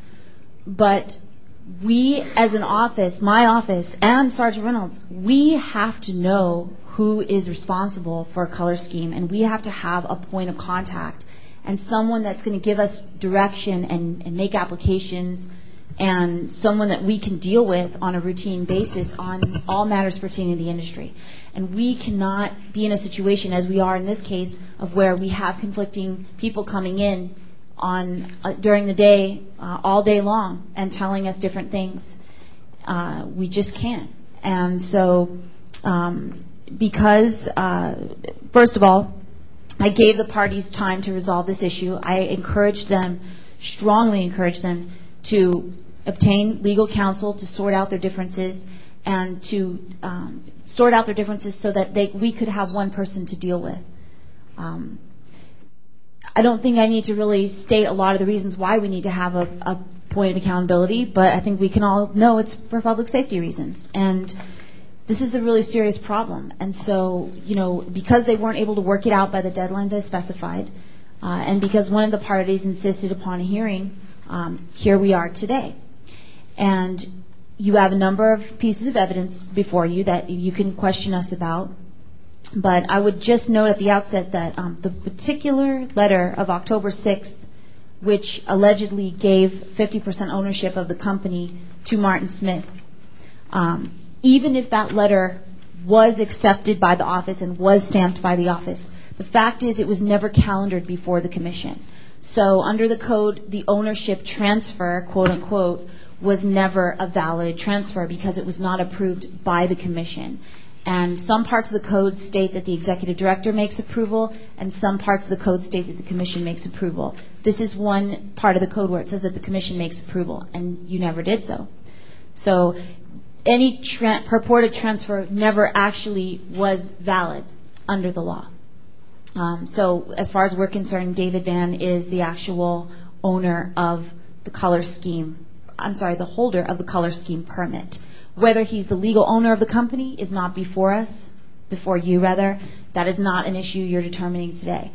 But from our perspective, for example, we have people coming in saying, make color scheme, let medallions come into Delta Cab. And then we have people saying, don't do that. Keep Delta Cab as it is. Keep it a small company. So that's where we need to have the person to listen to. I've had a number of problems with Delta Cab as far as, over the past few months. Most recently, the most recent incident is that someone came in and they want to start their own color scheme and bring 5 medallions out of that company. And that person is not here tonight. It's neither of the parties that are involved in this dispute before you. I mean, the person is a medallion holder there, but it's not David or Marty. The person wants to start their own color scheme. I think my feelings on having more color schemes in San Francisco right now are pretty clear to everyone in the industry. I've made them public before. I think we have enough taxi cab companies right now. We're trying to get a handle on streamlining the rules. I would prefer to keep us at the amount we have and not see any new color schemes, understanding, however, that we do live in a market economy and obviously people have a right to start a business if they want to. So that's where we're coming from on it. And Sergeant Reynolds is here. We just really want to have some clarification publicly so that it's clear to everyone who's on first, as it were. I'm still a little unclear as to what our role is here tonight, because you've clearly done your homework and made a determination that according to all the existing documents that have been filed, that your interpretation is that David Van is the owner of Delta Cab. So I'm not exactly clear on what possible action we would be taking here tonight and what it's our responsibility to do. Mr. Owen, could you? You can have a hearing just to flesh out the issues, but the permit is held by one individual. There's been no transfer. That's the end of the story. So basically this is a hearing to clarify the issue in a sense, and that's what you have begun to do and that Sergeant Reynolds is going to do, but we don't have to hold a big inquisition here as to going over the facts of all these documents, do we? Or is that the purpose of what we're here for tonight? No. You don't have to do anything. There's nothing you can do until the current color scheme permit holder applies for a transfer of the color scheme. Mr. Slaughter, do you want to add something here? Yes, I do. All I would say is I think, Director Thigpen, you've done an outstanding job on this issue. I endorse your findings wholeheartedly. I appreciate that this has got to be a tremendously frustrating issue to deal with on a day in and day out basis, and I think that from here on out, you should treat David Vann or whoever he designates as his manager under the new resolution we've adopted as the person you deal with. You ignore everybody else, and if the issue persists to a degree that is intolerable, then we can address it then. But the fact of the matter is these guys have to get into civil court or somewhere else. We're not going to be the ones who can or should make a determination about who owns the company. And if it gets to the point where you can't deal with Vann, then we'll have to decide whether to suspend or revoke the color scheme permit because it's just not acceptable. This is not something you should be being forced to waste your time on. So I empathize with you, and I appreciate what you've done on it. And I think that what President Gillespie has said is right. Is that we don't need to take any action, but I think it's valuable to have a public statement from members of the commission, saying that from everything we've seen and everything I've seen, you've done exactly the right thing. And if we have to address it again later, we should. But it's not our role to adjudicate who's the legal owner of a company. We have our own rules and regulations. It's clear from our perspective who the holder of the color scheme permit is, and that's all we need to do, and that's where we are. So that's all I have to say. Sergeant Reynolds. The department concurs. We do not want to get involved in a civil matter. Matter of fact, we cannot get into a civil disagreement over ownership. The concerns that the department has is one that the executive director has brought out, public safety, but also a concern that we have for the drivers of this company. As we started down Union's path last year, we started to see the drivers were the ones that were being the most victimized. We have had reports of weapons. We've had to get Adult Protective Services involved in this. We've had to get special investigations involved in this. And it is an issue that there may be criminality on it. Our belief is that we keep a very close eye on this situation to make sure that however this falls in and whoever ultimately ends up responsible for this company, that they follow the rules and that nobody gets exploited and nobody gets hurt. And I think that that's the main reason why we're bringing this to you, is that this is a blip on the radar screen and it's something that we need to take serious to be proactive. I want to just clarify, are you saying that our relations with Mr. Vann leave something to be desired in terms of compliance with everything that we expect of a color scheme, and so is that the question you're raising? What I am saying is we are now getting a number of conflicting reports, as in I will use a term that the executive director used, a blood feud. So when you have a situation like that, some is reality, some is not. But reports are coming to both of our offices about people overcharging, undercharging, about things not running the way they should be running. So that is why we're looking very closely at this to make sure that everybody is playing above board and trying to get out the rumor from fact. So does that explain? Well, it does to a certain extent. I'm afraid that it's not what's on our agenda tonight, though. What's on our agenda tonight is determining whether we have any role to play in figuring out who this color scheme owner is, and from what the investigation is it seems that Mr. Van is.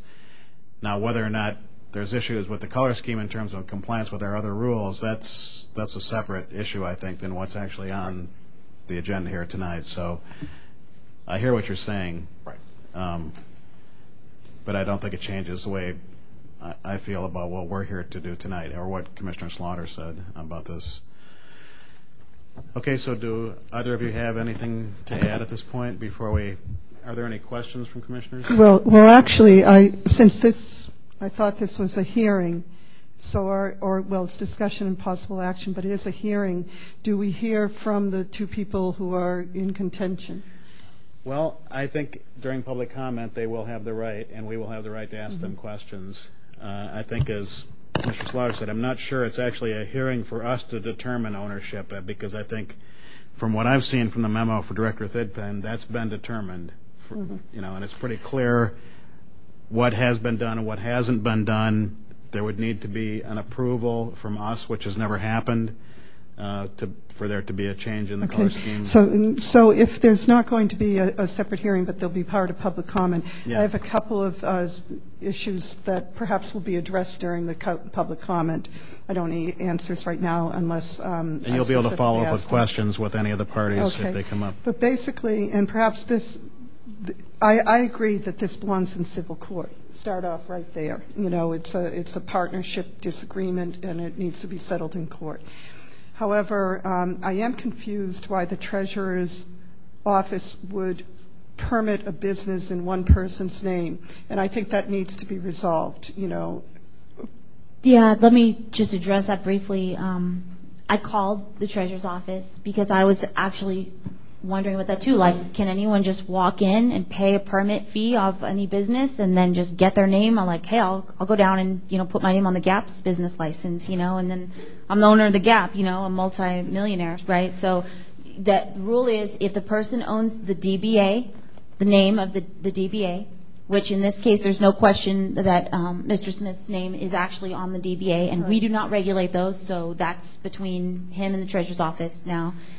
If the person's name appears on the DBA and they come down and pay a permit fee for, another type of license, such as a color scheme permit license, or a color scheme permit rather, then the Treasurer's office the cashiers will allow that person to be listed, if they wish, on that permit as well.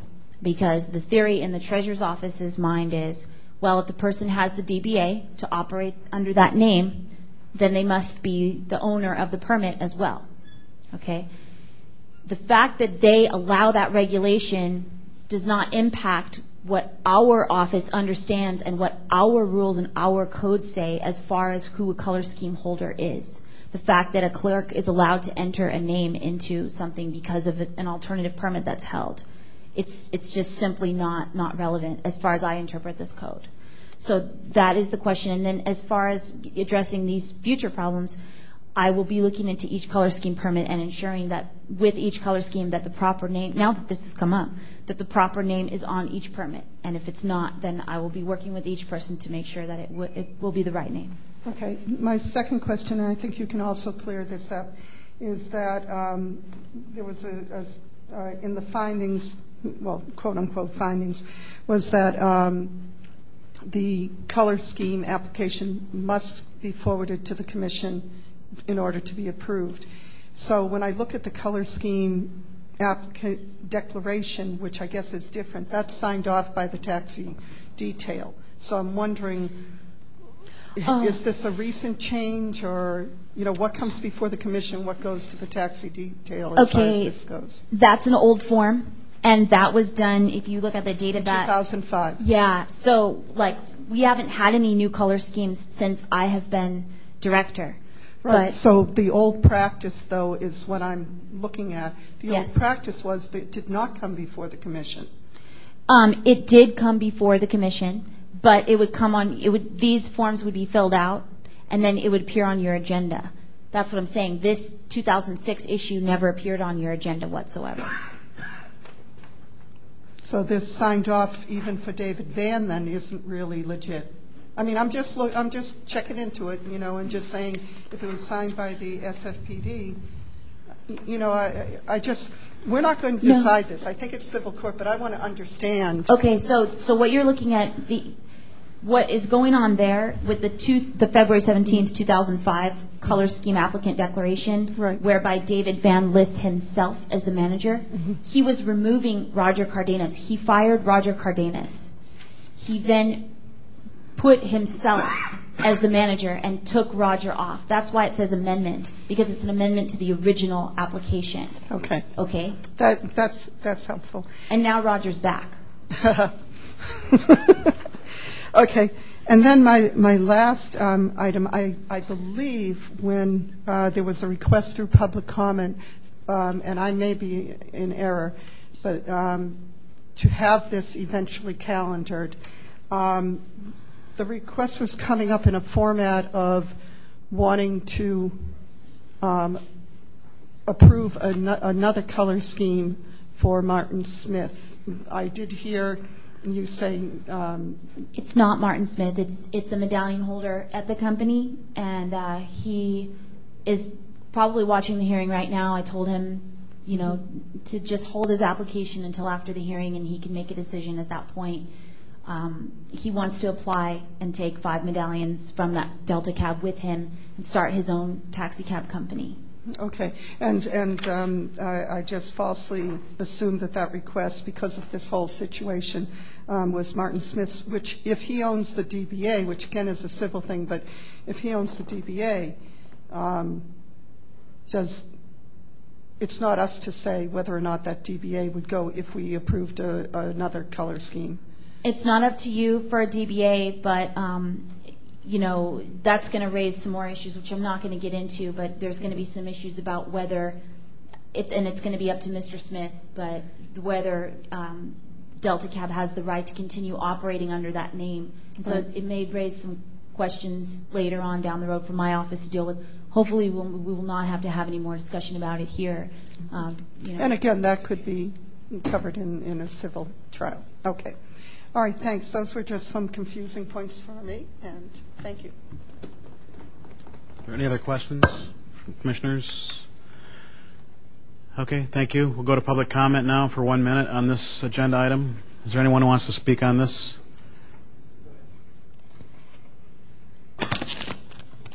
Well, Morris Smith is not a stranger. He's an ex-president of this commission. And it's not new guy for you that you don't know or you have to think about it, you know. In fact, I believe it is your fault 100%. He submitted his application 2 years ago to Taxi Commission, and it doesn't went through process. In fact, I believe it's somewhere it was lost in some new records. This is not his fault that you not went through. He have done whatever he's supposed to done from his part. And I'm not saying that David Wen is not a color scheme holder. I know David Wen many years, and I know Morris Smith also. But the fact of the matter is, I've been told by Mr. Wen that Morris Smith is manager. In fact, from the time when Mr. Smith take over the business and start to manage, the first time in the history of the Delta Cab Company's history, it was legitimate operation of the cab company.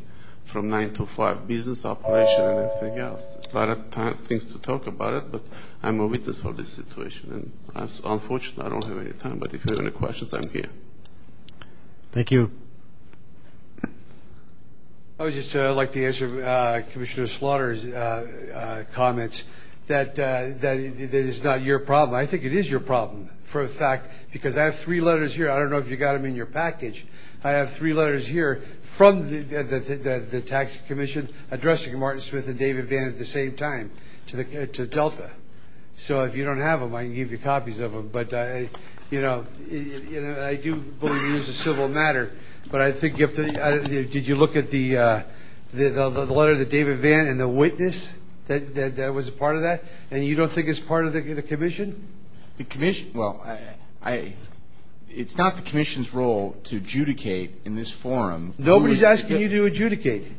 What I'm saying is you should recognize the fact that I was 50% owner of the color scheme.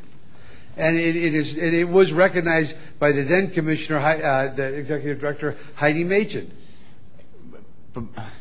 I understand that you have that correspondence in the file. My understanding, though, from the city attorney and from the executive director, is that without approval of the commission for the transfer of the color scheme, that the correspondence is a letter, and if I address a letter to somebody and say, "Hey, you're the president of the United States," if just because I said it doesn't make it so.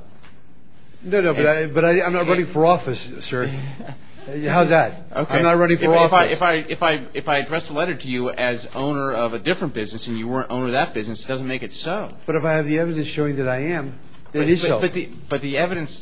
The evidence that's required is an approval by this commission of the transfer of the color scheme. Exactly. Then you can approve that tonight. Well, we're not. That hasn't happened, and that's but not. It can happen, though. It can happen if the current color scheme holder, permit holder, and I can ask the executive director and the city attorney to confirm this, request that it be so. And that hasn't happened. You have paperwork here saying that you have paperwork with his signature and a verification of his signature.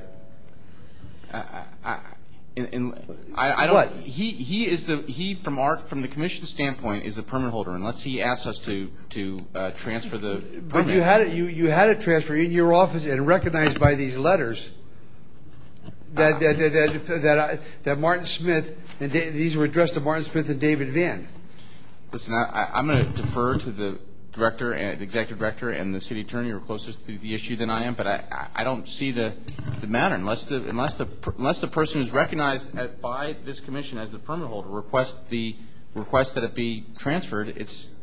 But if I may, sure. Because this actually goes back to the amendment of that David Van had signed with the taxi detail, and when I look at the fact that we're all saying, it goes to the commission. Well, that's for color schemes being created and for transfers of color schemes, but not for amendments, which is how everything was treated with David Van as well when he removed and terminated someone from his company. And now we have adding Martin not as sole but as 50% owner. That's why I think it's a partnership thing, a civil court thing. But I do think that to say it always went to the commission for this type of a thing in a time when you weren't here, I think I can't really go wholeheartedly that it always came to the commission, even if it hit the staff. I can't either. I wasn't here, but I'm just telling you what the law is, and if things were not being sent to the commission, that's a problem. That is a problem that from a staff perspective, if staff was not doing that and didn't read the code or whatever, or didn't interpret it, wasn't aware of that requirement, but that is the requirement. And so now that the issues come up, and the reason it came up, as I stated, is that we were getting conflicting information. One of them is saying, don't put any more medallions in my company. I don't want any more here. I just want to keep a small company and have a low-key life. The other one is saying, I want to be the biggest cab company in the city. So, and then there's a dispatch change. One of them wants to be with one dispatch company. The other one wants to be with the other. Even if, and I might point out too, even if the letter was valid and the commission had approved, we would still be sitting here having this conversation because 50% on one side, 50% on the other. And so at that point, the discussion would turn to, commission, please adjudicate, can we have a 51% owner? That's exactly why we need a designated manager and exactly why we need a color scheme owner. Personally, I would recommend that they start a new color scheme and, just let everyone who wants to transfer to one or the other go that route. But I understand it may not have been happening. I understand what you're saying, that it should have been happening. But I'm also looking at David Van's amendment that got signed off by the SFPD, whereas we're not accepting the fact that statements could have been put in and filed. I understand that nobody wants to make the determination here. I'm just saying that there was a process, that we should recognize that there was a process. And again, I would just recommend that we do allow another color scheme to be formed, that we let the taxis go. Because there's so many taxi driver statements that they would prefer to have a certain management one over the other. So. And I would just point out as the last thing is that David's applicant declaration was to designate a new manager, not to designate a new owner of the company. Roger was not an owner at that time, according to the paperwork we have. He was merely a manager. And now he is, though, right? David wants to make him a manager again, and so David will have to follow the new rule you've just adopted as far as that's concerned. Okay. All right.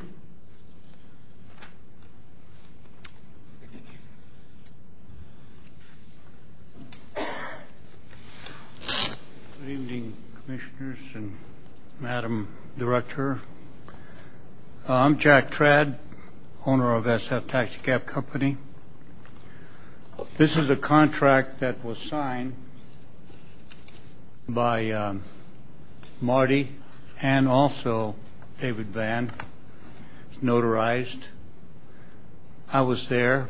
Roger, David Van, Marty, and myself, we met twice a week, sometimes 3 times a week at a restaurant. We discussed a lot of things, especially the ownership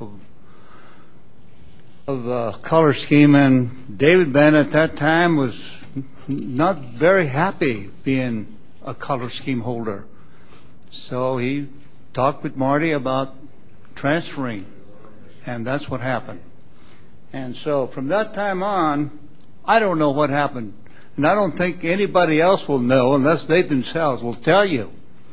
Something happened between them after this contract was signed. Thank you. Is there anyone else that has anything to say on this public comment? Okay, seeing none, public comment is closed.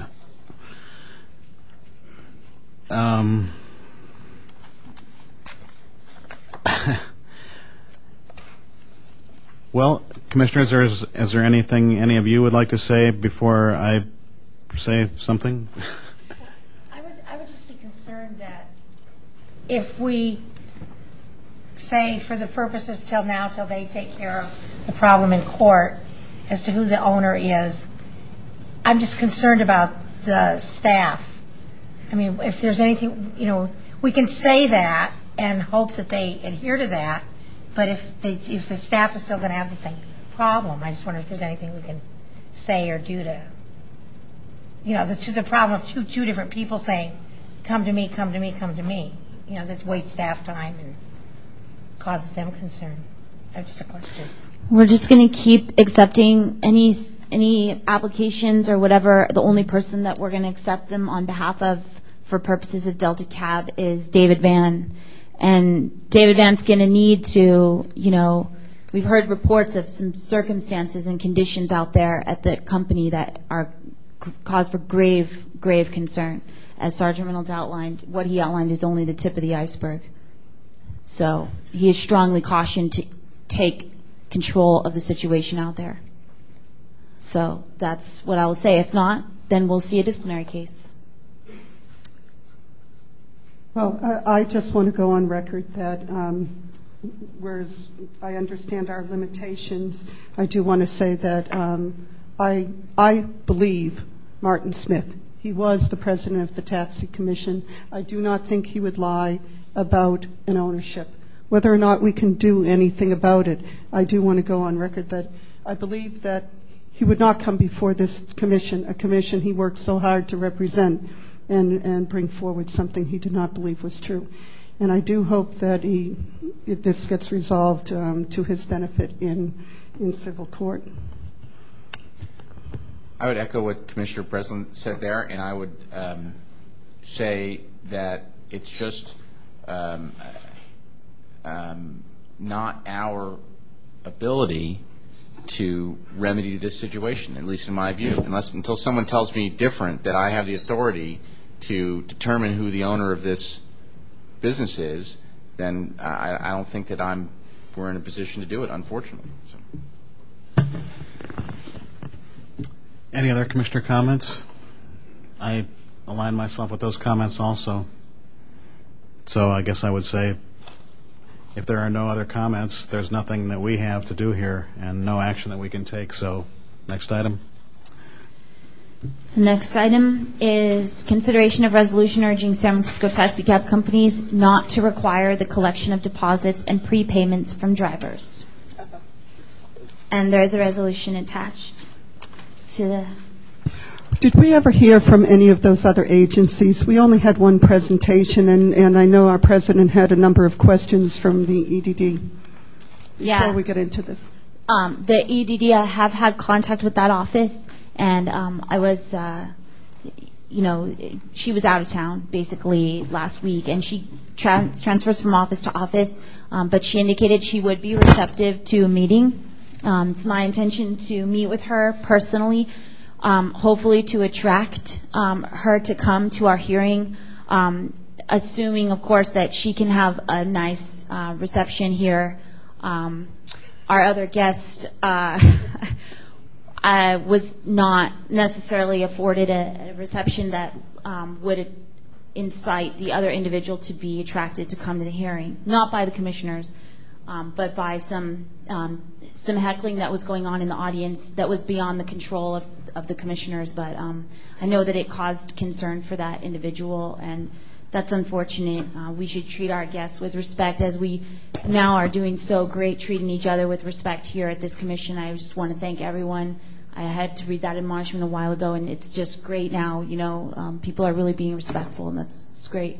But hopefully our guests will come, and I'm going to try my best to attract her to come so she can answer some of the outstanding questions around this issue, because it is obviously an issue impacting literally millions and millions of people in the state of California, and literally hundreds and hundreds of taxi cab companies. So this is not a small issue by any means. This is not an issue that the commission can resolve by itself. But that's an ongoing conversation with the EDD. So I will definitely keep you updated as to the status of that conversation. Thank you. So, Director Thigpen, would you like to introduce this resolution, or Commissioner Onato, or? Well, it's just, this is really what we voted on at the last meeting, written formally. But I would agree that we should attach the resolution that was passed by the Board of Supervisors along with this, as was stated by David Pilpel from Sunshine. And I apologize. I actually meant to do that, but it was late in getting the packet out, and so I didn't do it. But it should be attached as an addendum. You could amend it to say that. Okay. Can I? Yeah. Before we get into what else is going to go with this, although that was a good suggestion, thank you, Commissioner. I think actually until we get the feedback from the EDD, this is premature. And I'm just going to say that we voted it down, of course, not with the full commission. I'm glad you're here, Commissioner Slaughter, no matter which way you vote, but I'm glad you're here. I just think it's premature, since we don't have all the information, for a couple of statements such as, they've begun enforcing employment laws. Well, that's fine, but the EDD still says this is legal. So it kind of misleads in the statement that there's something that's not correct. So that's just all I have to say. I think it's a premature resolution when we don't have all the information.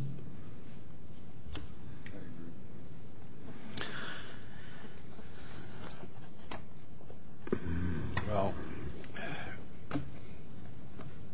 actually, this isn't as strong as I wish it was, because this is still saying urging and not requiring. So I believe that at our last commission meeting, there was a majority of us that believed that we should send something forward urging them to stop the prepayments until we have the meetings. This is formally doing that. Just as I heard, as a matter of fact, as I heard everyone that was here at the last meeting. We did discuss saying that would be great, and then as the discussion grew, as I recall, most of the commissioners here, not all, said, well, this really is a business matter that would resolve itself, because the drivers would not stay with a company that was doing something illegal and paying what they were paying. We would see an influx of requests to change color schemes, and we would approve them. And I think that's where the conversation went round to at that point. Speaking as someone who wasn't there, with no information We could have whatsoever. really used you too, Commissioner Slaughter, I got to tell you. I don't know about that. But just on that very last point, on the freedom of people to move back and forth, different color schemes. This is a regulated industry. The freedom to move is not nearly so easy, I think, as we would sometimes say. So I just wouldn't necessarily assume that the market can adjust itself so quickly, and especially when we have, as I understand, again, I confess that I'm not as up to this, and I wasn't able to be at our last meeting. But especially if the dominant, largest player in the industry is the one who is going to be the first or most stringent in implementing such a program. And so are you talking about having hundreds of drivers all of a sudden get up and march and move? I think that's tremendously unlikely.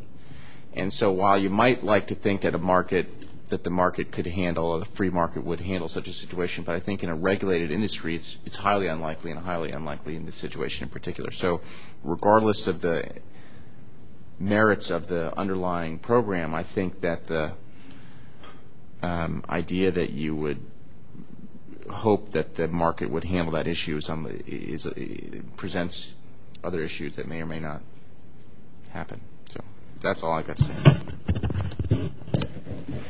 Can I just say that I think that that's perhaps a proper speculation.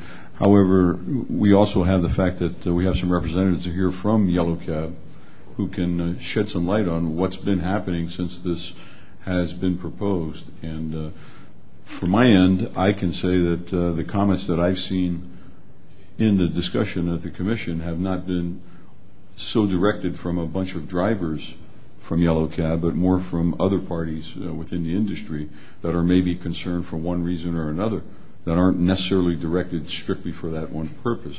So I would be concerned to say that I want to wait and see what's been happening since this has been moving forward, and if there is some problem, that maybe we could urge them even further.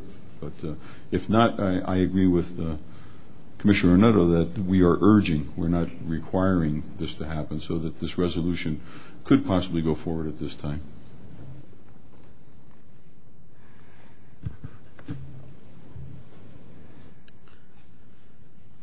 Any other comments before I go to public comment? I have some questions. Wait, no. I was just thinking, I'm reliving our last meeting, which was a lot of fun for me. If I remember right, most of the comments from drivers that weren't already long-term leaseholders were asking us to stop prepayments. Most of the individuals that were here, now a lot of them didn't speak, but were already long-term leaseholders, not counting the company people. Now you can imagine how much I believe corporations and companies telling me the truth, but I think that what we heard was a plea from a lot of drivers asking us to slow them down, and what I was asking for is just to slow it down until we could have our meeting and decide what was going on with all this and get the EDD. That's what I was asking for, if you remember. I wasn't asking, this is it, never again. No, I was asking just slow down so we can have our meeting and clarify the issue. That's what I was asking for. So what I heard was mostly drivers saying, help us. That's what I heard. And Commissioner, did you find the issue to be clarified for you last meeting? See, that's where I have a problem, is that I didn't find the issue clarified at all. I found it muddied, confused. And that's why I said that I wanted to have our information, that I wanted to hear from the Department of Labor, from EDD, from the company. I wanted to see the lease that I haven't seen yet. I saw the sign-up page. I want all that in front of me. How am I supposed to make any kind of informed decision if I don't have any information? But it should be still, why are we getting rid of Gas and Gate? This is the end of Gas and Gate. That's what you're telling me. And I have a little problem with that. That's not what's happening. Wait a minute. Anything over a day is not gas and gate.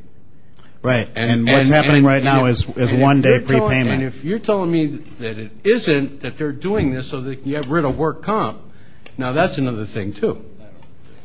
Because I'm the one that dealt with the contracts like this, and I saw this happen. So don't tell me it isn't about getting rid of work comp. I'm not saying anything about workers' comp. So anyway, I'm seeing long term. You can all see where you want.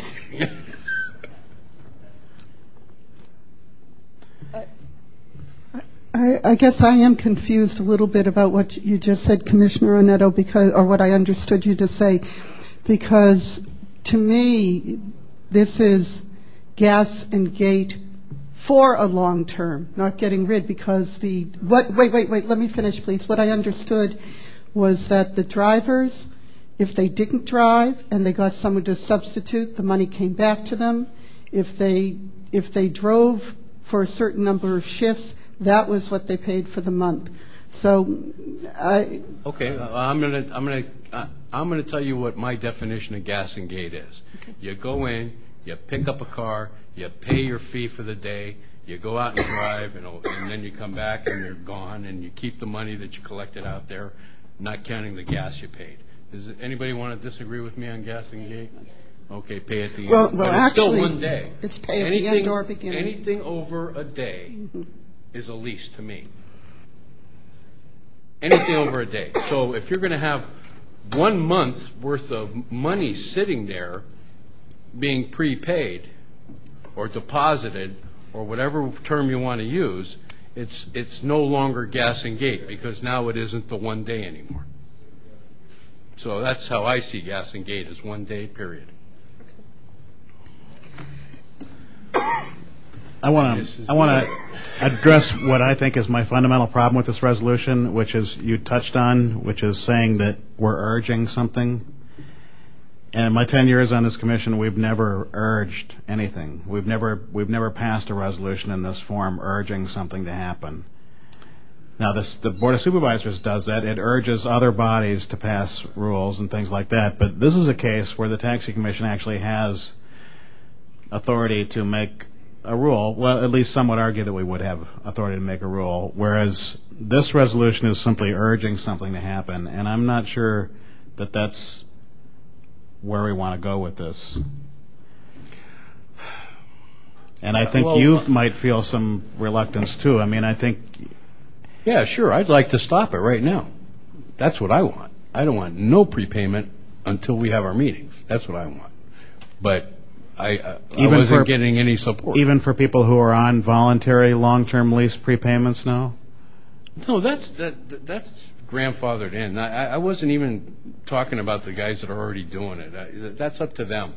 But there's a lot of people, I'm hearing people are saying that you sign it or get out. Well, the last resolve clause says, further resolve, the Tax Commission strongly urges companies not to require any deposits or prepayments from drivers for any term longer than 1 shift. There's already quite a percentage of the fleet that's on long-term leases that are longer than 1 shift. Well, it's required and urges. I mean, this is just saying, please cut it out. And well, the other problem I have with this resolution is it's using deposits or prepayments sort of interchangeably, and I don't see that as being a deposit is clearly something that's illegal right now. It's precluded by case law from any companies in San Francisco collecting a deposit, a security deposit or anything.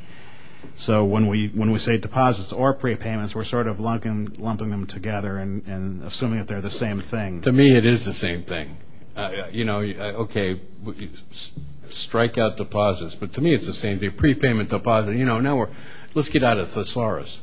I mean, Well, I guess the point I'm making is there was a case that specifically prohibited a $500 security deposit, and Yellow Cab and the companies that were doing that had to give that money back.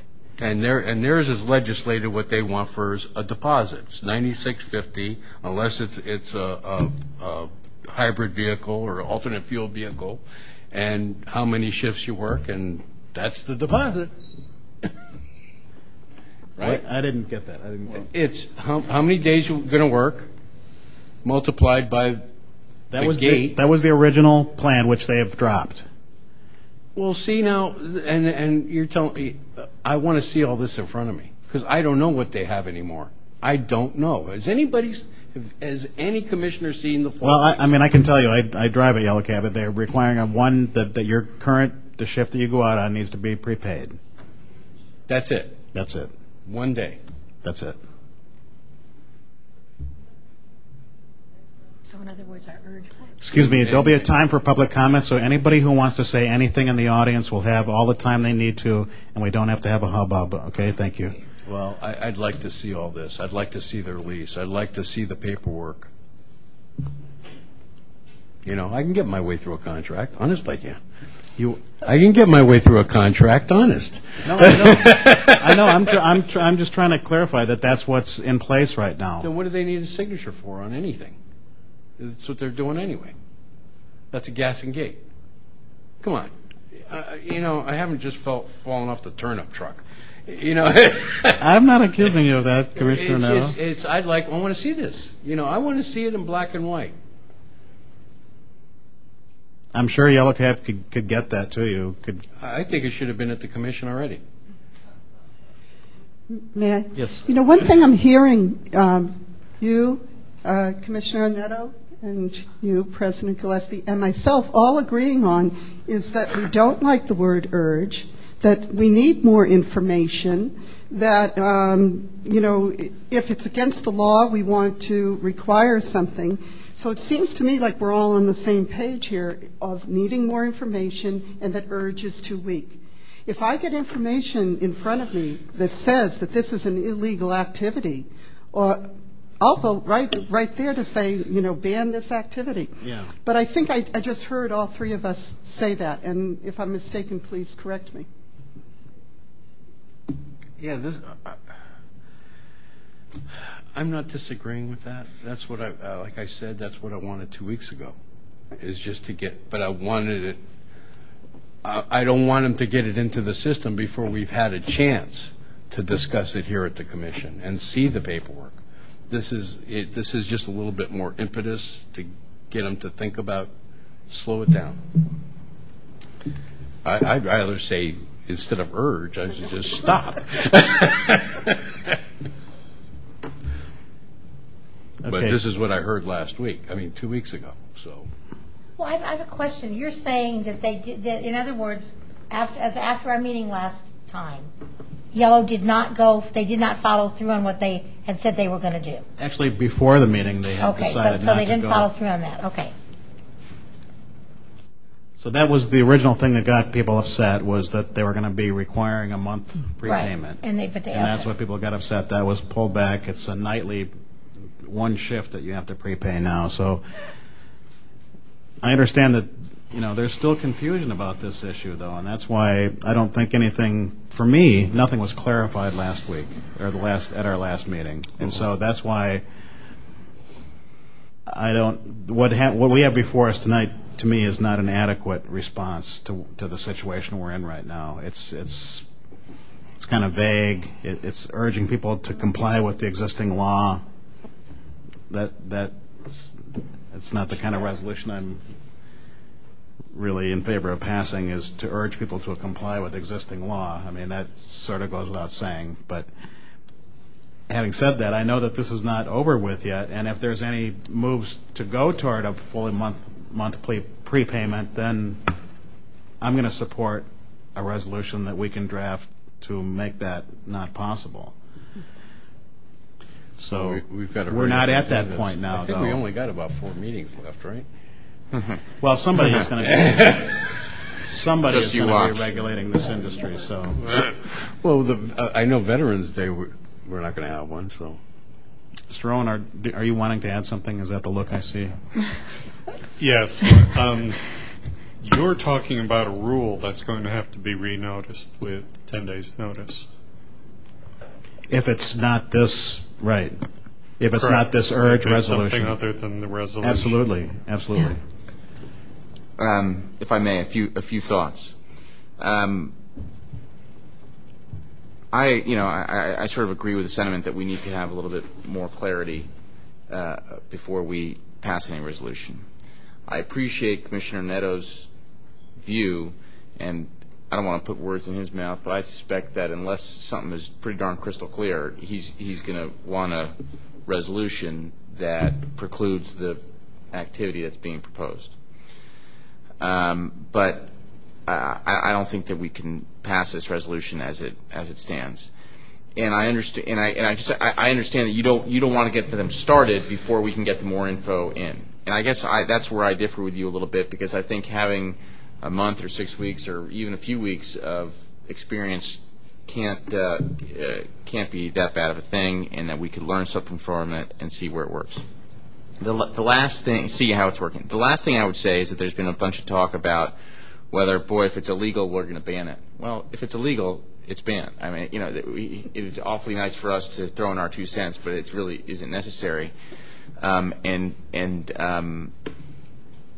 would just urge us to consider, and I think you mentioned it, President Gillespie, and I'm sure Commissioner Neto, you would support this idea that it doesn't have to be illegal for us to take a policy position on it, and we can set our regulations as we see fit.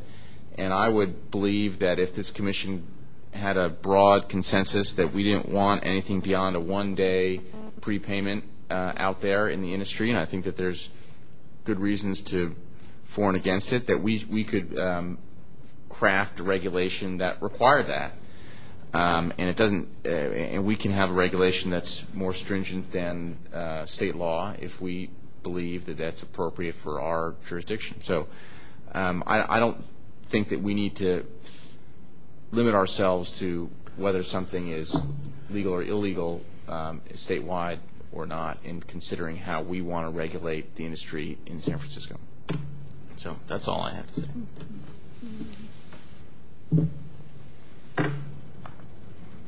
Public comment. Do either the Tom O's? I have 2 Tom O's over there. Either with them. Unless they vote preempts. Fair enough. Yeah. Okay. I'm going to take public comment on this item now. Just go ahead and line up. I know people want to speak.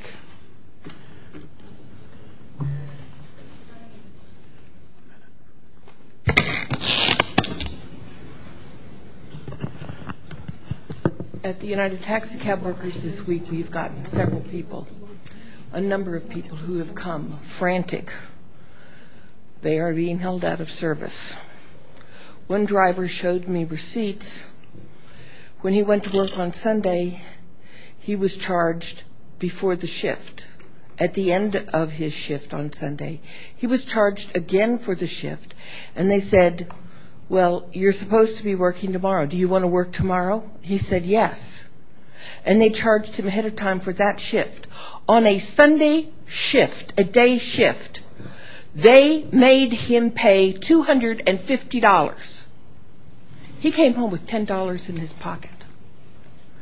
They told him that he was going to have to put down $100 for a deposit until he had $500 on a prepayment. And if he didn't pay $10 on every shift, he wasn't going to be allowed to work. Come on. Next speaker, please.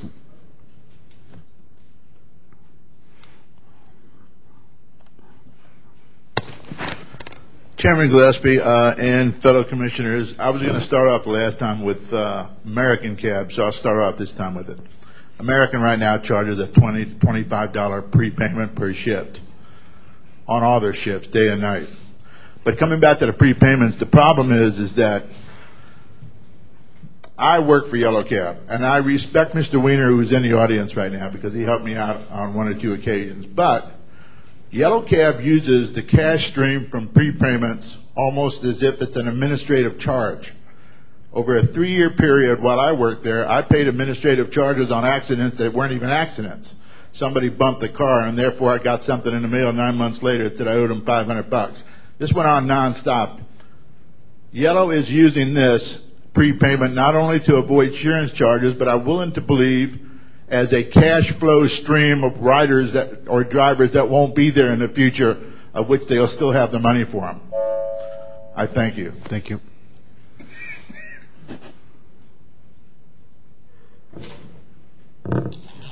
Evening, Commissioners. My name's Bill Manji, taxi driver. I thought you would have to recuse yourself seeing it was Yellow Cab we're dealing with. But seeing you didn't, you're still here. My problem is I know people who have paid the month up front and they haven't got their money back. Also, Yellow Cab at the last meeting said they would give you the agreement on paper, and they haven't done this, obviously. And I would like to know the reason why they want to do this. I'd like to know why they want to charge up front. What's the difference after or before? But for me, for them to change this after 25 years of operation, why are they doing it? What's the deal? And there's got to be something going on at Yellow Cab for them to want to do this. And as far as the big advance, people are already paying it. So you've got to put a stop to it.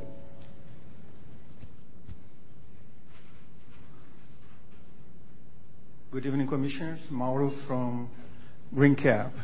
I was with Yellow for 12 years, and tomorrow is going to be my second day at Green Cab. I just really didn't agree with this prepayment agreement because it's not one day. It's not one day. Mr. President, you are there every day, and you know that we have to get in line with the dray drivers in that cashier line, and it takes an hour to pay this. So drivers are paying 4 or 5 days in advance, 1 week in advance in order to drive, because they don't want to bother getting into the line. And I can tell you this, I more or less represent a lot of Brazilian drivers that don't want to come here to talk because they're fearless of losing their jobs. They belong to the union, and there are a lot of drivers over there that don't want to even show up at Tax Commission to complain.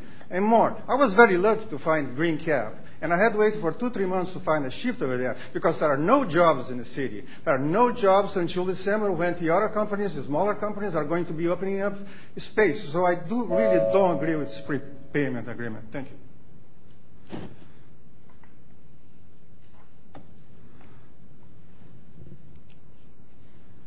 Hi, good evening, Taxi Commission.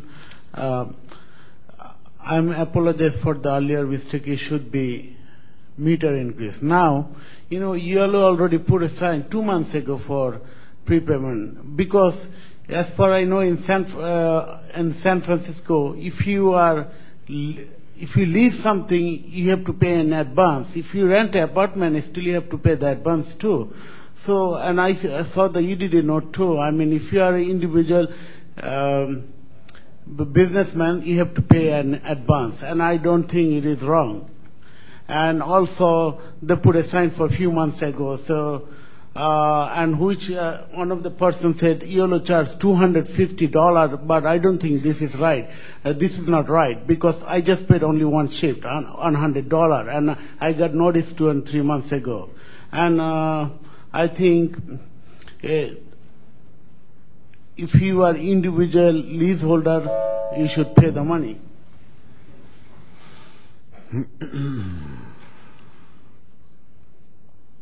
Good evening, Mark Gruberg. This is not premature. If anything, it's way too late. It could have been stopped before it got to this point. What more do you need? You have the Board of Supervisors resolution to act on. And all you're being asked to do here is to take a position. If Commissioner Gillespie would support a prohibition on this, why wouldn't he support a request on the same issue? It doesn't make any sense. Some things are very clear here. There is a very strong potential for taking away existing long-established rights. But put that aside. Just on simple economic grounds, this is causing great anxiety, great hardship for many drivers, one of whom told me that he was told when he said he couldn't pay, use your credit card or sell your car. That's the kind of pressure that's being put on drivers. And this Yellow may have tactically backed off for the moment, but I have it on very good authority that they fully intend to go ahead. You need to ask them that question and get a very clear answer tonight what their intentions are.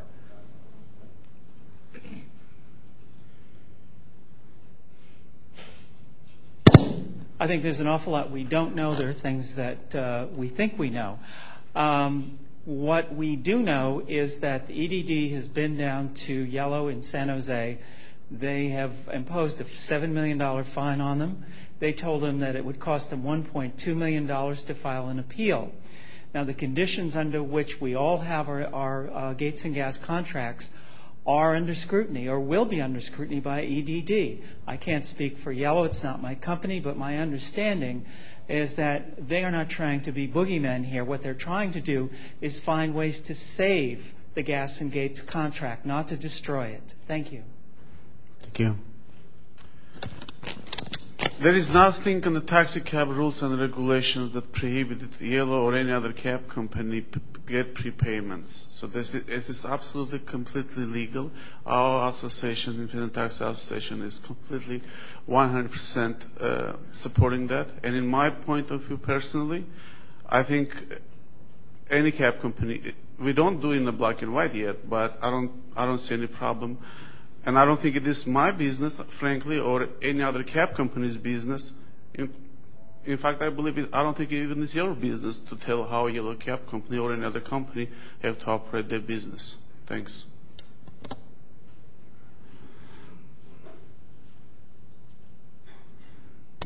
Good evening, Commissioners. I'm confused. I thought you had said, Mr. President, that we'd have as much time as we needed to explain, but I see I have 50 seconds, and even though I'm a fast talker, I'm not going to be able to do it. Number one, when I was here 2 weeks ago, I got the sense that you wanted us to back off, and we've done that. The only thing we are doing is to use a section of our lease that we've had for 10 years that says the company, Yellow Cab, can ask for the gates at the beginning or the end of the shift, and that's what we're doing. There seems to be this bookkeeping or technical question. Many drivers finish up on Monday afternoon and prepay for Tuesday on Monday afternoon. Or they can come in Tuesday morning and pay for Tuesday. It's the same thing. We don't have money traders overnight using the money that the guys may leave on Monday for Tuesday. Again, as been stated, we are doing what we need to do to stay in business, and that may mean trying to keep the status quo. Are there any questions for Commissioner Yes, Weiner? I would like to know what else you've been doing during this period of time since you started this new. That's about it. Some drivers are choosing to prepay more, which allows them the flexibility to turn in X amount, Y amount, or Z amount. Instead of having to turn in, say, $100 at the end of the day, they can turn in $50 or $150.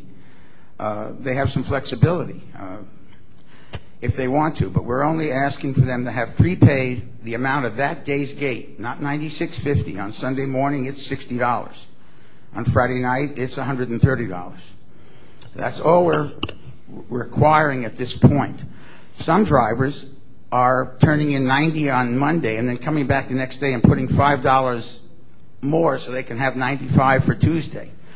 Our night shifts tend to be progressive. Just to clarify, right now it's just a one night, one shift prepayment. That's the requirement. Right. And it's been in our lease for at least 5, maybe 10 years. And that didn't require anybody to sign any kind of a new lease because it's already in the lease. All right. I have a question for you. How many drivers do you actually have on your basis there that are I have to plead ignorance, but I would say about 998 would be my wild guess. And currently, how many complaints do you have right now about the system that you have in process? Complaints from non-yellow people? No, lots. Complaints from yellow people? Yes. Not very many. Mr. Slaughter. What's the difference from Yellow's perspective of getting the money at the beginning of the shift versus the end of the shift? Why do you care? Again, it goes back to keeping the status quo. Both us and our customers, the drivers, in my opinion, want to keep the status quo. And the recent events of cab companies in the Bay Area and around the state and around the country seems to indicate there may be some changes in status quo, and we're trying to hopefully be a little bit ahead of the curve. Do you intend to, in the future, seek prepayments beyond just one day? Depends. Depends on what? On other factors.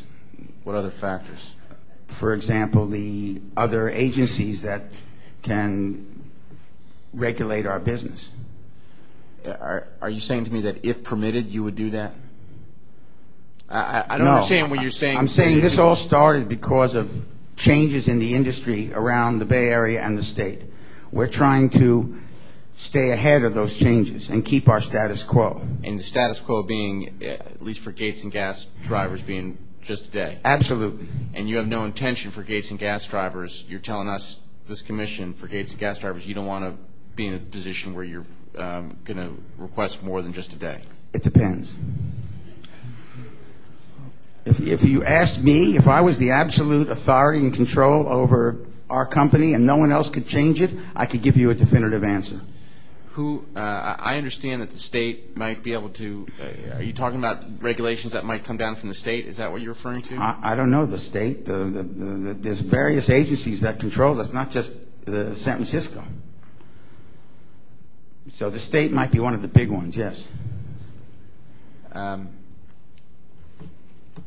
Okay. I'm not being coy. I'm being really as direct as I can be. I don't want to give you. I try and believe my word pretty much is my bond. And okay. Well, you know, Vass. You have a pretty good idea, I think, about where you think this issue is headed, don't you? Absolutely not. I have no idea where this issue is headed. It can go. I think one way or another way. Let me ask it this way: what would cause you? What kind of action from some sort of third-party agency would cause you to seek to have prepayments of a week or a month? It would be an agency that said, if you want to keep the status quo, you'd have to make these changes. Now that doesn't make any sense to me. You got to break it down and tell me that would not be the status quo, right? Let's just say things were a certain way a month ago, let's say, or 2 months ago. Let's call that the status quo. Well, no, let's talk today the status quo. What you've just told us is that as of today, you are not seeking more than a day with prepaid at the beginning of the shift, at the end of the shift, more than a day's prepayment, correct? As of today, that's correct. Okay, so what would happen to say, actually, we want a month?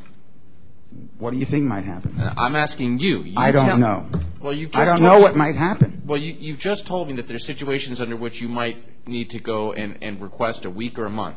That's correct. Okay, tell me those situations. I don't know what those Commissioner situations Slaughter, might be. let me add, one of the reasons this is coming up, and probably the main reason it's coming up, is a sheet, an information sheet published by the EDD, setting out guidelines for employee versus independent contractor status. One of the characteristics of an employee status would be someone who paid nightly or gates and gas, whereas someone who is an independent contractor status was someone who paid 28 days in advance.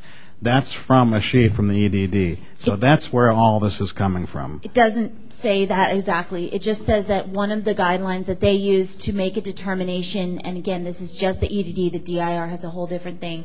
The EDD will look at these factors that are present in a relationship between a taxi cab driver and the company with which that driver is affiliated. And they'll say, hey, for purposes of UI and SDI and a paycheck stub, you're an employee versus you're an independent contractor. And one of those guidelines is collects a prepayment, the company collects a prepayment of 28 days or greater.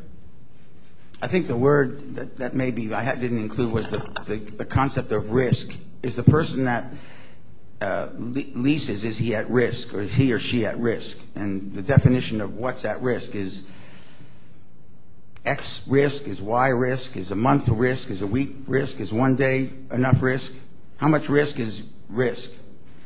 And I really can't answer that. That's determined by a higher authority. And that's why, if I seem to be not direct, it's because I don't know. And they won't tell us. They won't say, if you go 12 inches, that's a foot. They say, if you go 12 inches, well, it's a distance. Okay? I'm happy to answer any other questions to the best of my ability, which is pretty consummate, but it does have limits. May I ask a question? Yes. Are you paying UI now? Are we paying? Yes, are you paying? I don't know. I don't know if we pay, but we have declared in our contract that we won't deny anyone claiming UI based on the fact that they're an independent contractor. Okay, so if a person files for UI, you don't contest that, and you're paying some percentage payroll into it? We don't deny their claim based on the fact that they lease a cab from us. Okay. And that's about the best I can answer that. Do you know what the fee, no? Okay. The percentage or anything like that, you don't know? No. Okay. How about SDI? Are you withholding it from anyone? No. Okay. I think people purchase that on their own. They buy that on their own. It comes out of the paycheck and goes into the fund. Yeah, that's not employer matched. Right. Well, okay. I won't clarify that because it's too complicated to go into, and I'd rather have the EDD person here to explain all of that. If I could just make I think that's one thing we can all agree on is that one quick summation. The paper before me says resolution urging San Francisco cab companies, but it seems to be really means yellow cab. And lastly, I just want to urge you not to urge us. Thank you. If you have any other questions. Thank you. Thank you.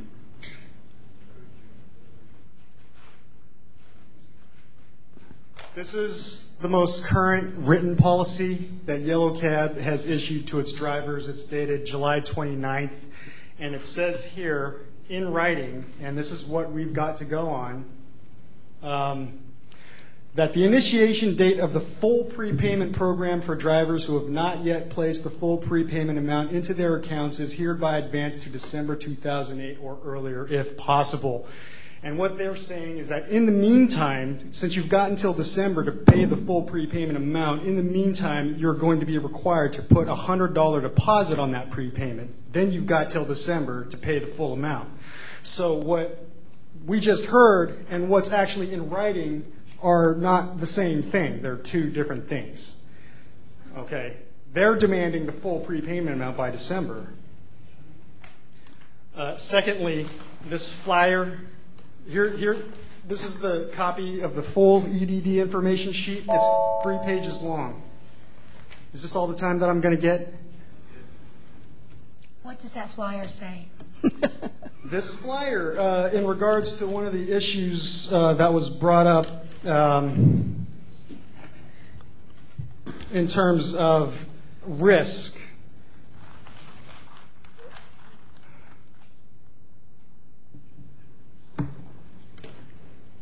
Okay, well, this isn't available.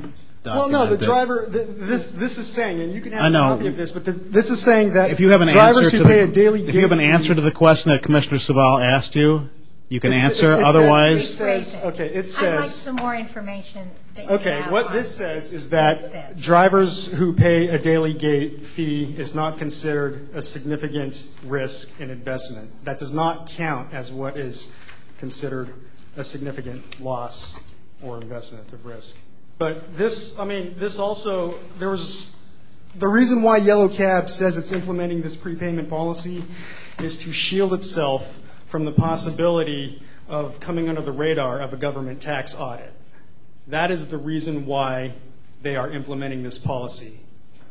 Okay, the prepayment, because they need to be able to keep, your 1 minute is over. You still have a question, Commissioner? Okay, I'm sorry.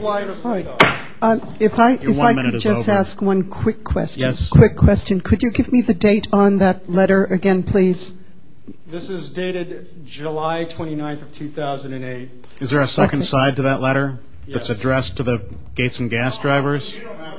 Wait, please. There's 2 sides to that letter, right? One is addressed to long-term lease drivers, and the other is addressed to Gates and Gas drivers. One is addressed to the lease drivers who have not paid the full prepayment amount. And who's the other one is addressed addressed to the lease drivers who have paid the full prepayment amount. That's something totally separate from 1 month long-term lease drivers or 1 year long-term lease drivers. Excuse me. The reason I brought up the question of the date, if that was before the commission last met, and the Yellow Cab has not gone forward with that letter, then perhaps what we might want to urge Yellow to do is to update their memorandum. Okay, that's all. Well, what I would urge Yellow to do is no, that wasn't to you. Your time is up. That wasn't to you.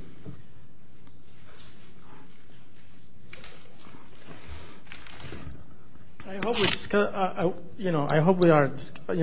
I'll be happy if we are discussing for the driver not to pay gate at all. we're now discussing when we pay it, before the shift or after the shift. I want to be an independent contractor. I want to pay my gate in advance. I don't want to be an employee. In Vegas, you're an employee. You gross $300 a day. They take 60% of that gross, which is about $180. You end up with $120. They deduct federal and state medical and disability, and you end up going home with $75 to $80. That means you're making less than $8 a day, an hour. So I urge all the drivers to prepay the gate and keep business as usual. And if you can afford to pay your gate $700 to $1,700 a month, go do something else.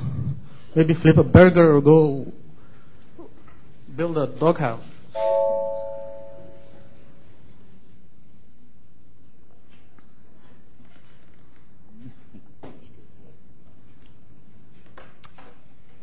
When I was in law school, what I learned about independent contractors, and by the way, I practiced for legal aid in Chicago, so I could be wrong. Maybe I'm out of touch. I learned that generally speaking, the independent contractor brought the tool to the job. When the employee went to work, if the tool, the taxi, was provided, it's a pretty good indication of actual employee status. Commissioners, I believe the thrust of the resolution of the Board of Supervisors was not whether you should be sitting and pondering if what Yellow is saying is illegal. I believe the thrust is they gave you a mandate to declare it illegal, and you have the regulatory authority as a public utility to do so. Thank you. Next speaker.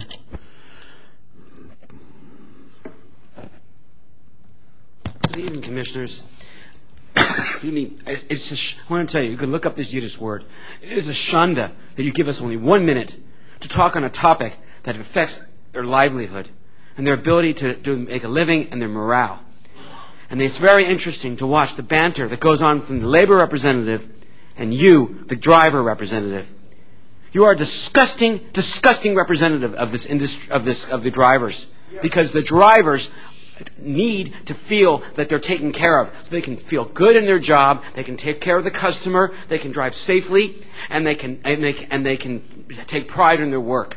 And if we have to go through this, even after the Board of Supervisors said don't do it, and you have to debate it, that is disgusting. It is a shanda.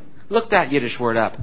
And in closing, I want to say that Jordana, I watched it on TV. Jordana did a fantastic job with her presentation. And the thing is, the DIR showed that they're still employees, whether or not they do prepayments. Thank you. Next speaker.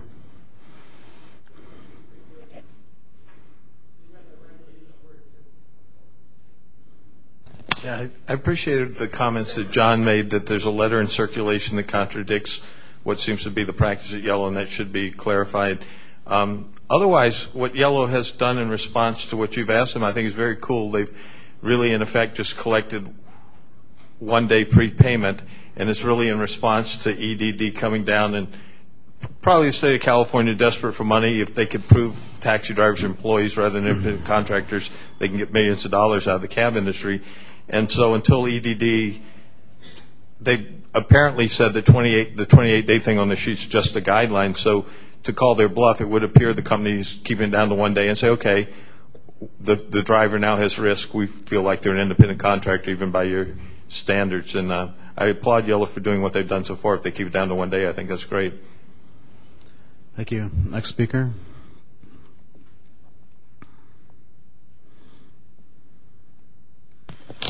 Commissioners, I give you credit, for I know everybody's trying hard to understand this, but with all due respect, I don't think there's a lot of understanding about the taxi industry here. And when I say that, I'm talking about 10 years that I've been going to meetings across the United States looking at how other companies operate.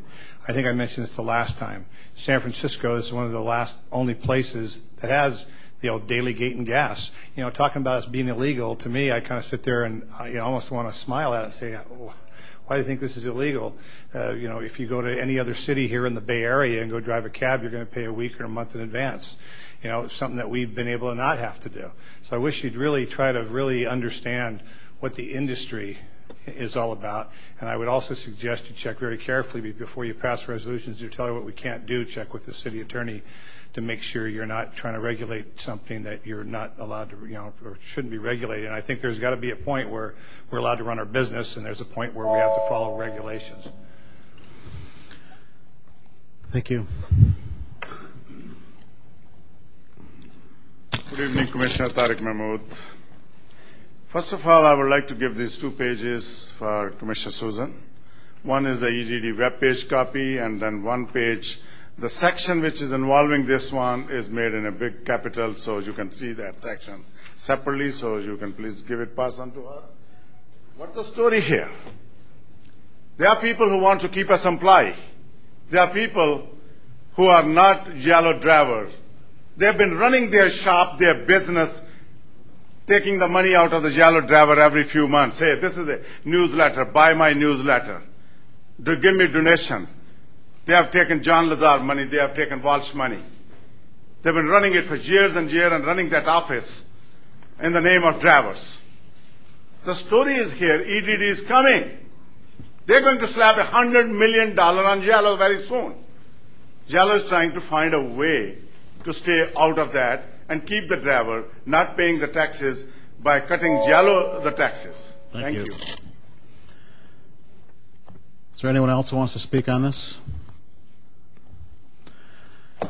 Okay, commissioners.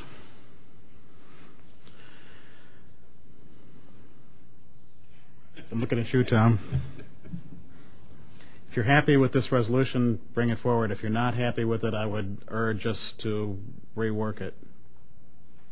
I'm going to bring it forward, but I want to make an addition. There needs to be one more line added. Sorry. There needs to be one more line added to it before I make the motion.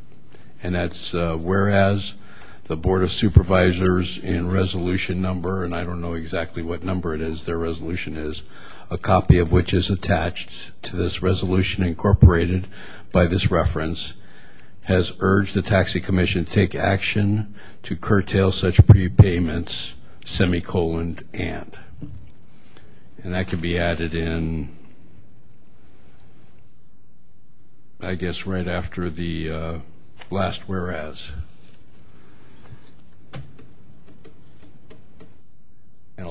After the first one? Because it's after the last whereas.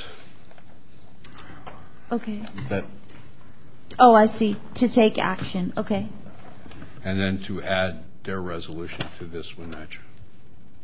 So after the last whereas, it would say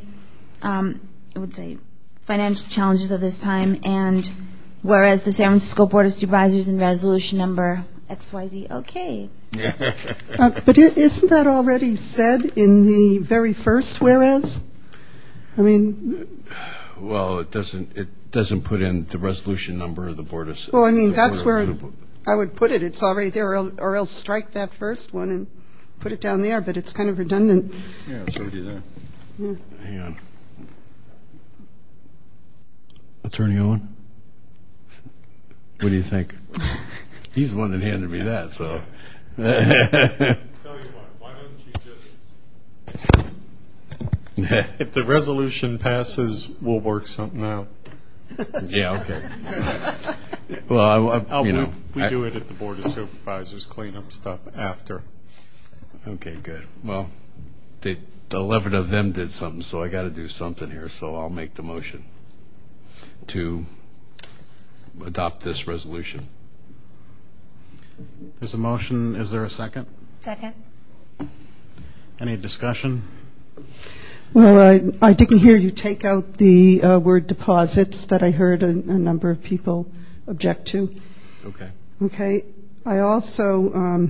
deposits or... I'm just any prepayments.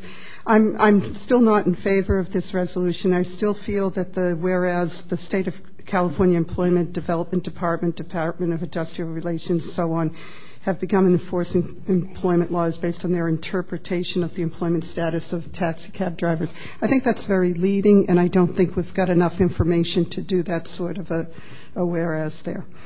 I would like to hear what our executive director finds out from the EDD, whether or not they can appear here, and that's just where I am.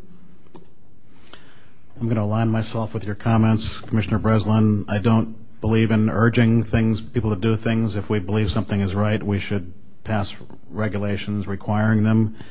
I believe this is an issue that's in flux. It's not resolved yet. There's still a lot of confusion around this, and I don't believe that Yellow Cab is taking any kind of monthly prepayment program now, so I think it's premature in that sense. So for those three reasons, I also don't support it. However, I want to go on record as saying that I'm against monthly prepayments, and that if there is any kind of a move toward that, or if the state makes moves toward upsetting the way that the industry has been run in this city, that I will support any kind of a resolution or even a city ordinance by the Board of Supervisors to address the issue. Anyone else? We have a motion and a second. We'll do a roll call vote on the resolution. Okay, on the resolution, Commissioner Gillespie. No. Commissioner Breslin. No. Commissioner Benjamin. No. Commissioner Oneto. Yes. Commissioner Suval. No. Commissioner Slaughter. No. All right, the motion fails. Next item. So, just one more thing on the EDD is that, part of my duty is obviously to regulate the industry, but also to safeguard aspects of the industry and safeguard the ability of companies to conduct and serve the public here in the city. And to that end, the tone of my meeting with the EDD is that I'm going to be emphasizing that duty as far as protecting the companies in this regard and encouraging them that if they are intending to assess any judgments, then it's important that that they take into account the continued service to the public in any decisions that they make. One of the reasons that we have Proposition K, which was a piece of crisis legislation from 1978, and along with many pieces of legislation that passed in 1978, in my opinion, was flawed in some manner because of the crisis that it was necessary to pass it under. And, as a result of the crisis that precipitated it, as we all know, was the bankruptcy, which resulted in so many cabs being off the street. And we really must avoid that at all costs. And so when I do speak to the EDD, I will, of course, be respectful to them, but I will also be strongly encouraging our role here, my role and your role, to safeguard this industry and to protect it from judgments that could be disastrous. So I just want to make sure that that's emphasized both to Yellow Cab and to others. Believe it or not, this city does mean something to a lot of people in a lot of places, particularly in Sacramento, and I think it would behoove people to remember that when they are considering implementing huge multi-million-dollar judgments against particular companies, be it Yellow or any others. It does impact everyone in this industry. It's literally thousands of people. So that's all I'm going to say, and I very rarely make statements of that nature, but I am in this case because I believe very strongly in this issue on all sides. The next item is consideration of a resolution, speaking of Sacramento, urging the governor to sign Senate Bill 1519. Okay, I just want to clarify that this 1519 has been passed by the state Senate. It's waiting signature for the governor. So I want to put this in the proper. I think what we're actually doing is urging through the mayor's state legislation committee, urging the governor to sign 1519 rather than urging the Senate to pass it, because I believe the Senate has already passed it. Yeah, I just took the old one, and so yeah. That's not okay. So that first line would be urging Governor Arnold, whose name I can't pronounce. Can't quite spell at the end. Too late in the evening. Pronounce it. To sign Senate Bill 1519. Yes. Okay, so that would be and then this will be directed to the mayor's state legislation committee, and hopefully as I understand it now, the governor's not signing anything until the budget is passed. So he has some issues up there. Yeah, we all do say the least. as a result. Yes. But at any rate, we would hopefully, if we pass this tonight, this can get transmitted as quickly as possible so that it can get into the pipeline. Are there any questions about this legislation? This has to do with. We've already discussed this bill before. Okay, I'll take public comment for 1 minute if there's any public comment on this.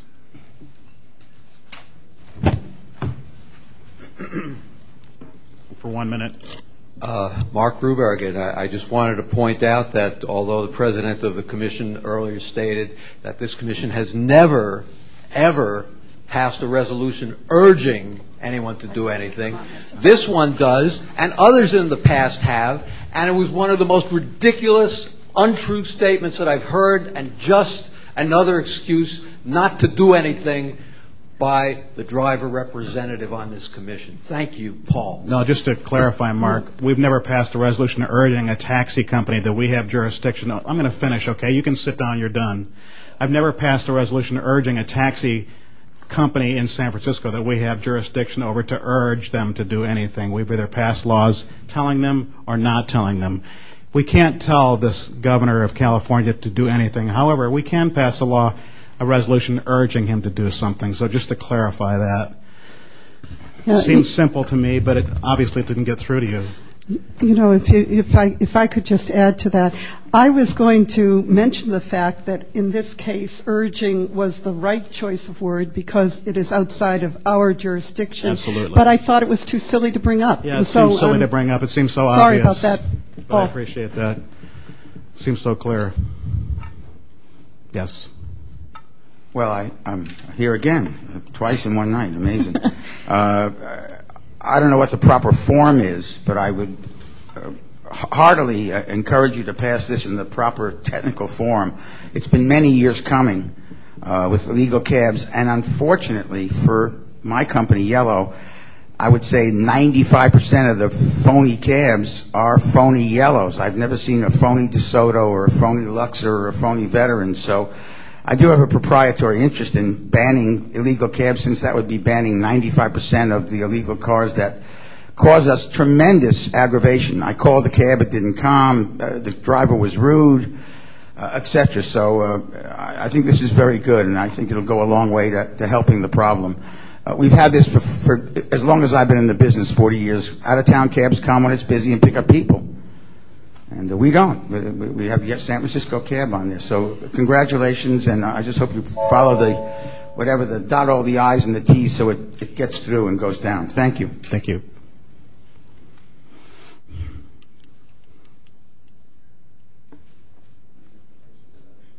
I read this legislation, or I tried to, and it looks like for it to be effective, it requires more steps than a Texas line dance. I think this is a start. My understanding of this legislation, and maybe I don't remember all of it, is that all it does is prohibit unauthorized cab companies from advertising in Yellow Pages or telephone. And it's more than that? Okay. It gives me more power. It actually does. Yeah. Okay. I can go in and get a warrant and from a court, and I can shut down. I can get AT&T to cut off the phone number, or Verizon, or whoever is providing it. Well, but most of our problems with pickups, not as I understand it, not people calling illegal cabs. And I hope that we follow through with more legislation. Thank you. Anyone else? Okay, public comment is closed. Is there a motion or discussion? Motion to approve. Second. All in favor? Aye. Any opposed? Motion passes. Next item. The next item is adjournment. Thank you.